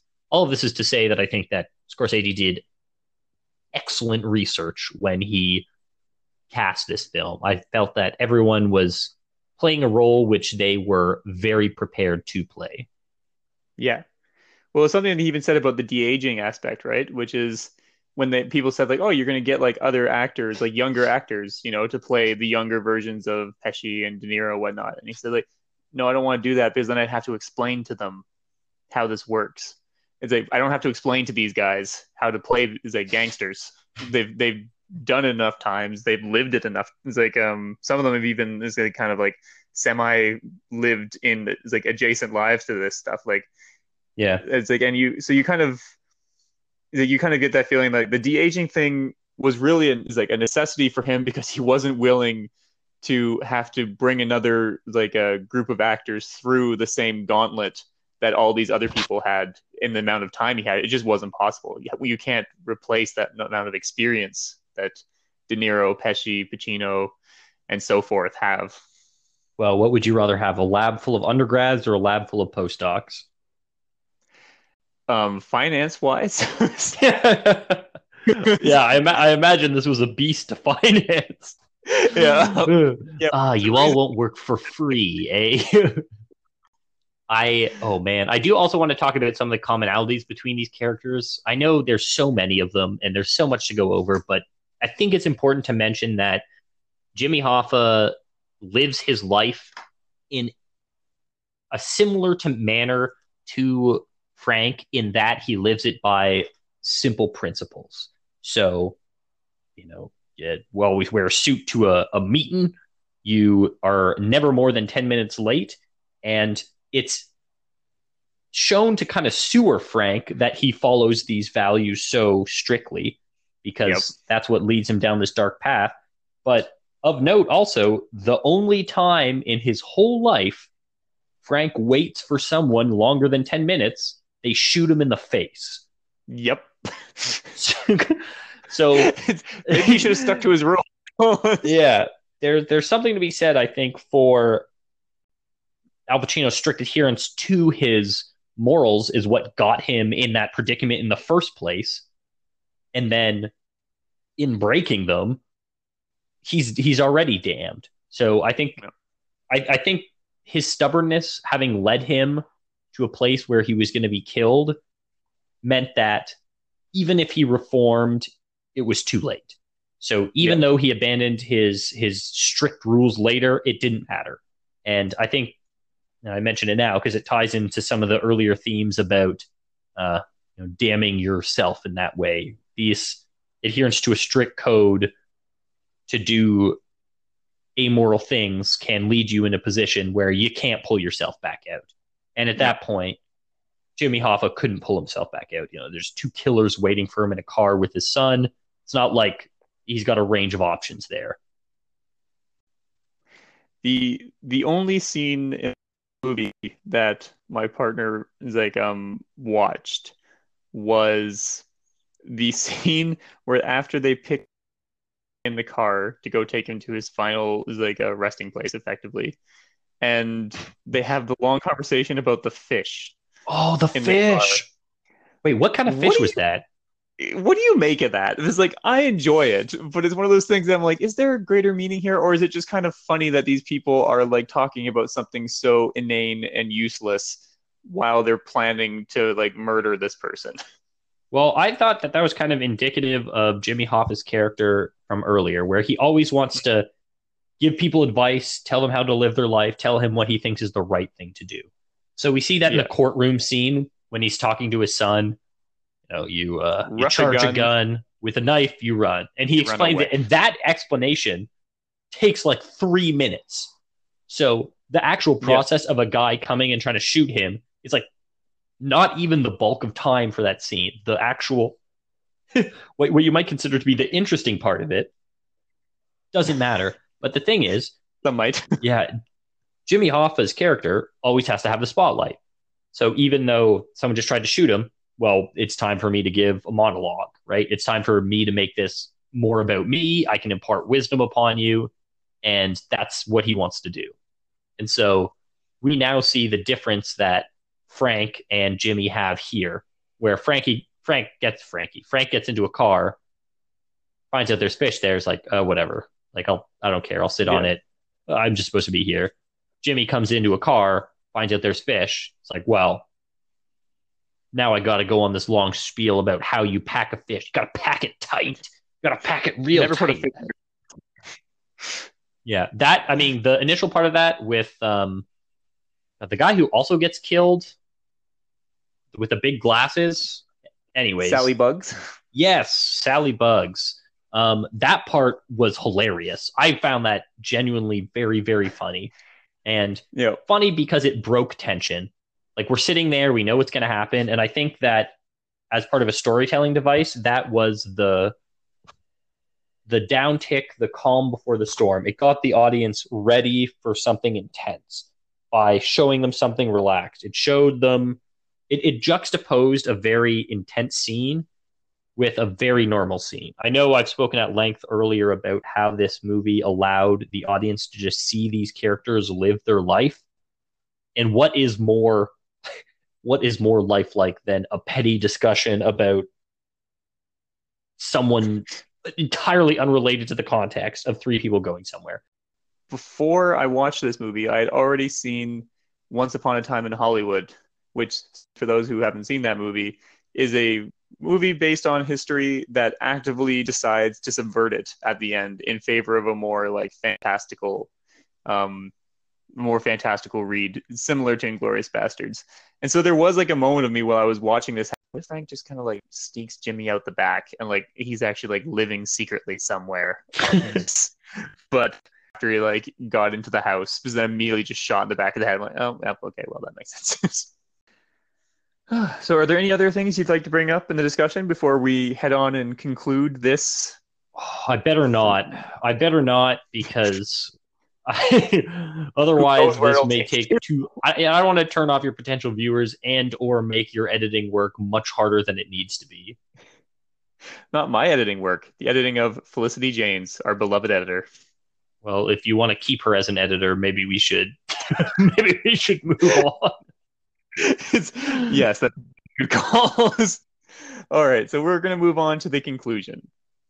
To kind of finish this off, what would be a final plea to the folks out there? Maybe one of those weird people who, as we talked about, something that maybe they're still wondering, am I going to actually dedicate 3.5 hours of my life to this?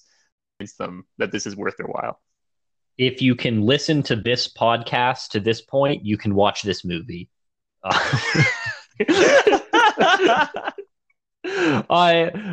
Seriously though, it goes by like a good book. You'll not realize where the time has gone. It's super engaging. It's enthralling.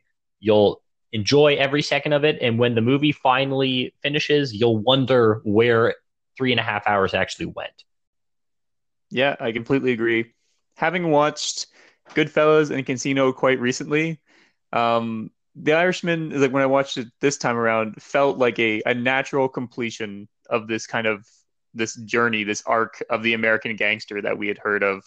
It's almost one of those pieces that like it feels like after this is made, I don't know what any further gangster movies will have to say about this.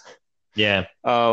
It's kind of like I now think that we have the total as a combined works of what it meant to be an American gangster.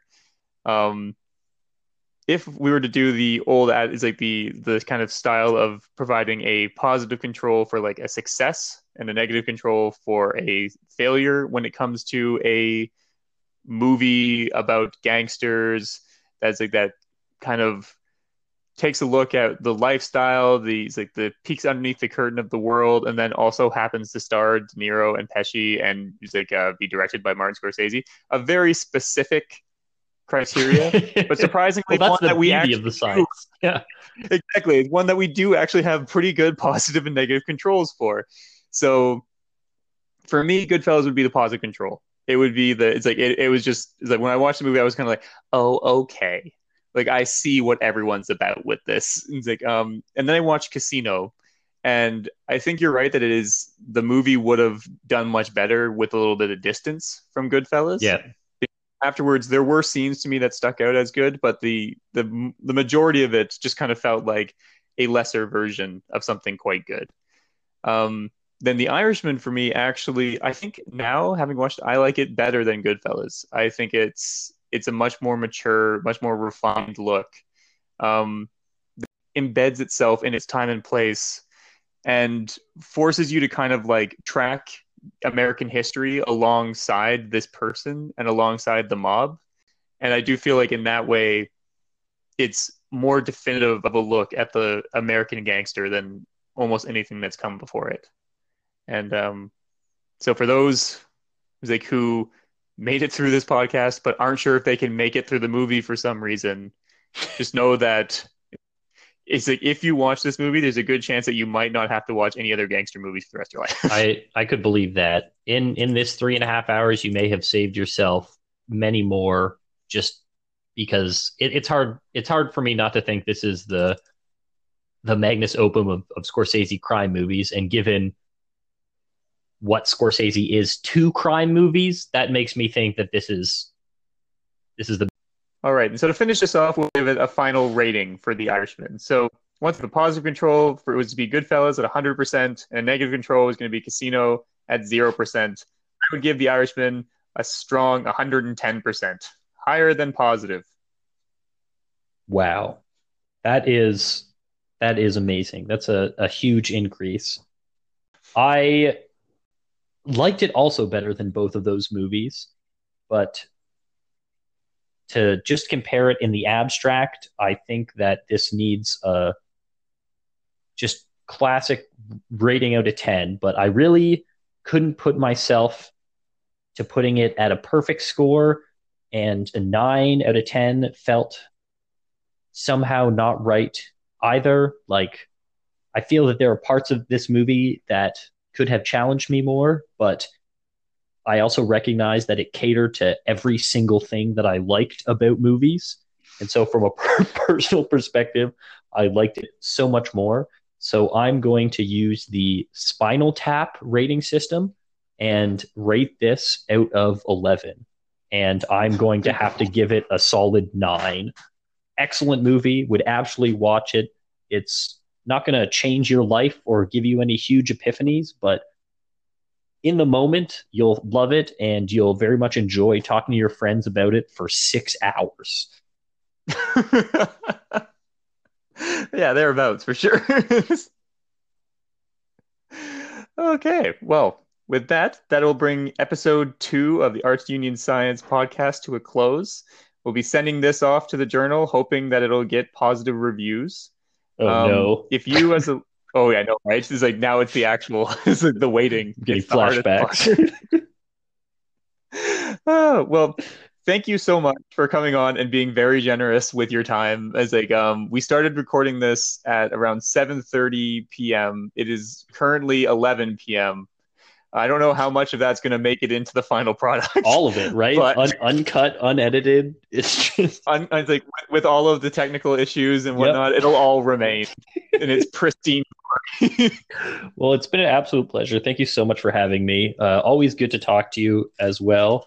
There's very few people I can get into this much of a deep dive with movies about.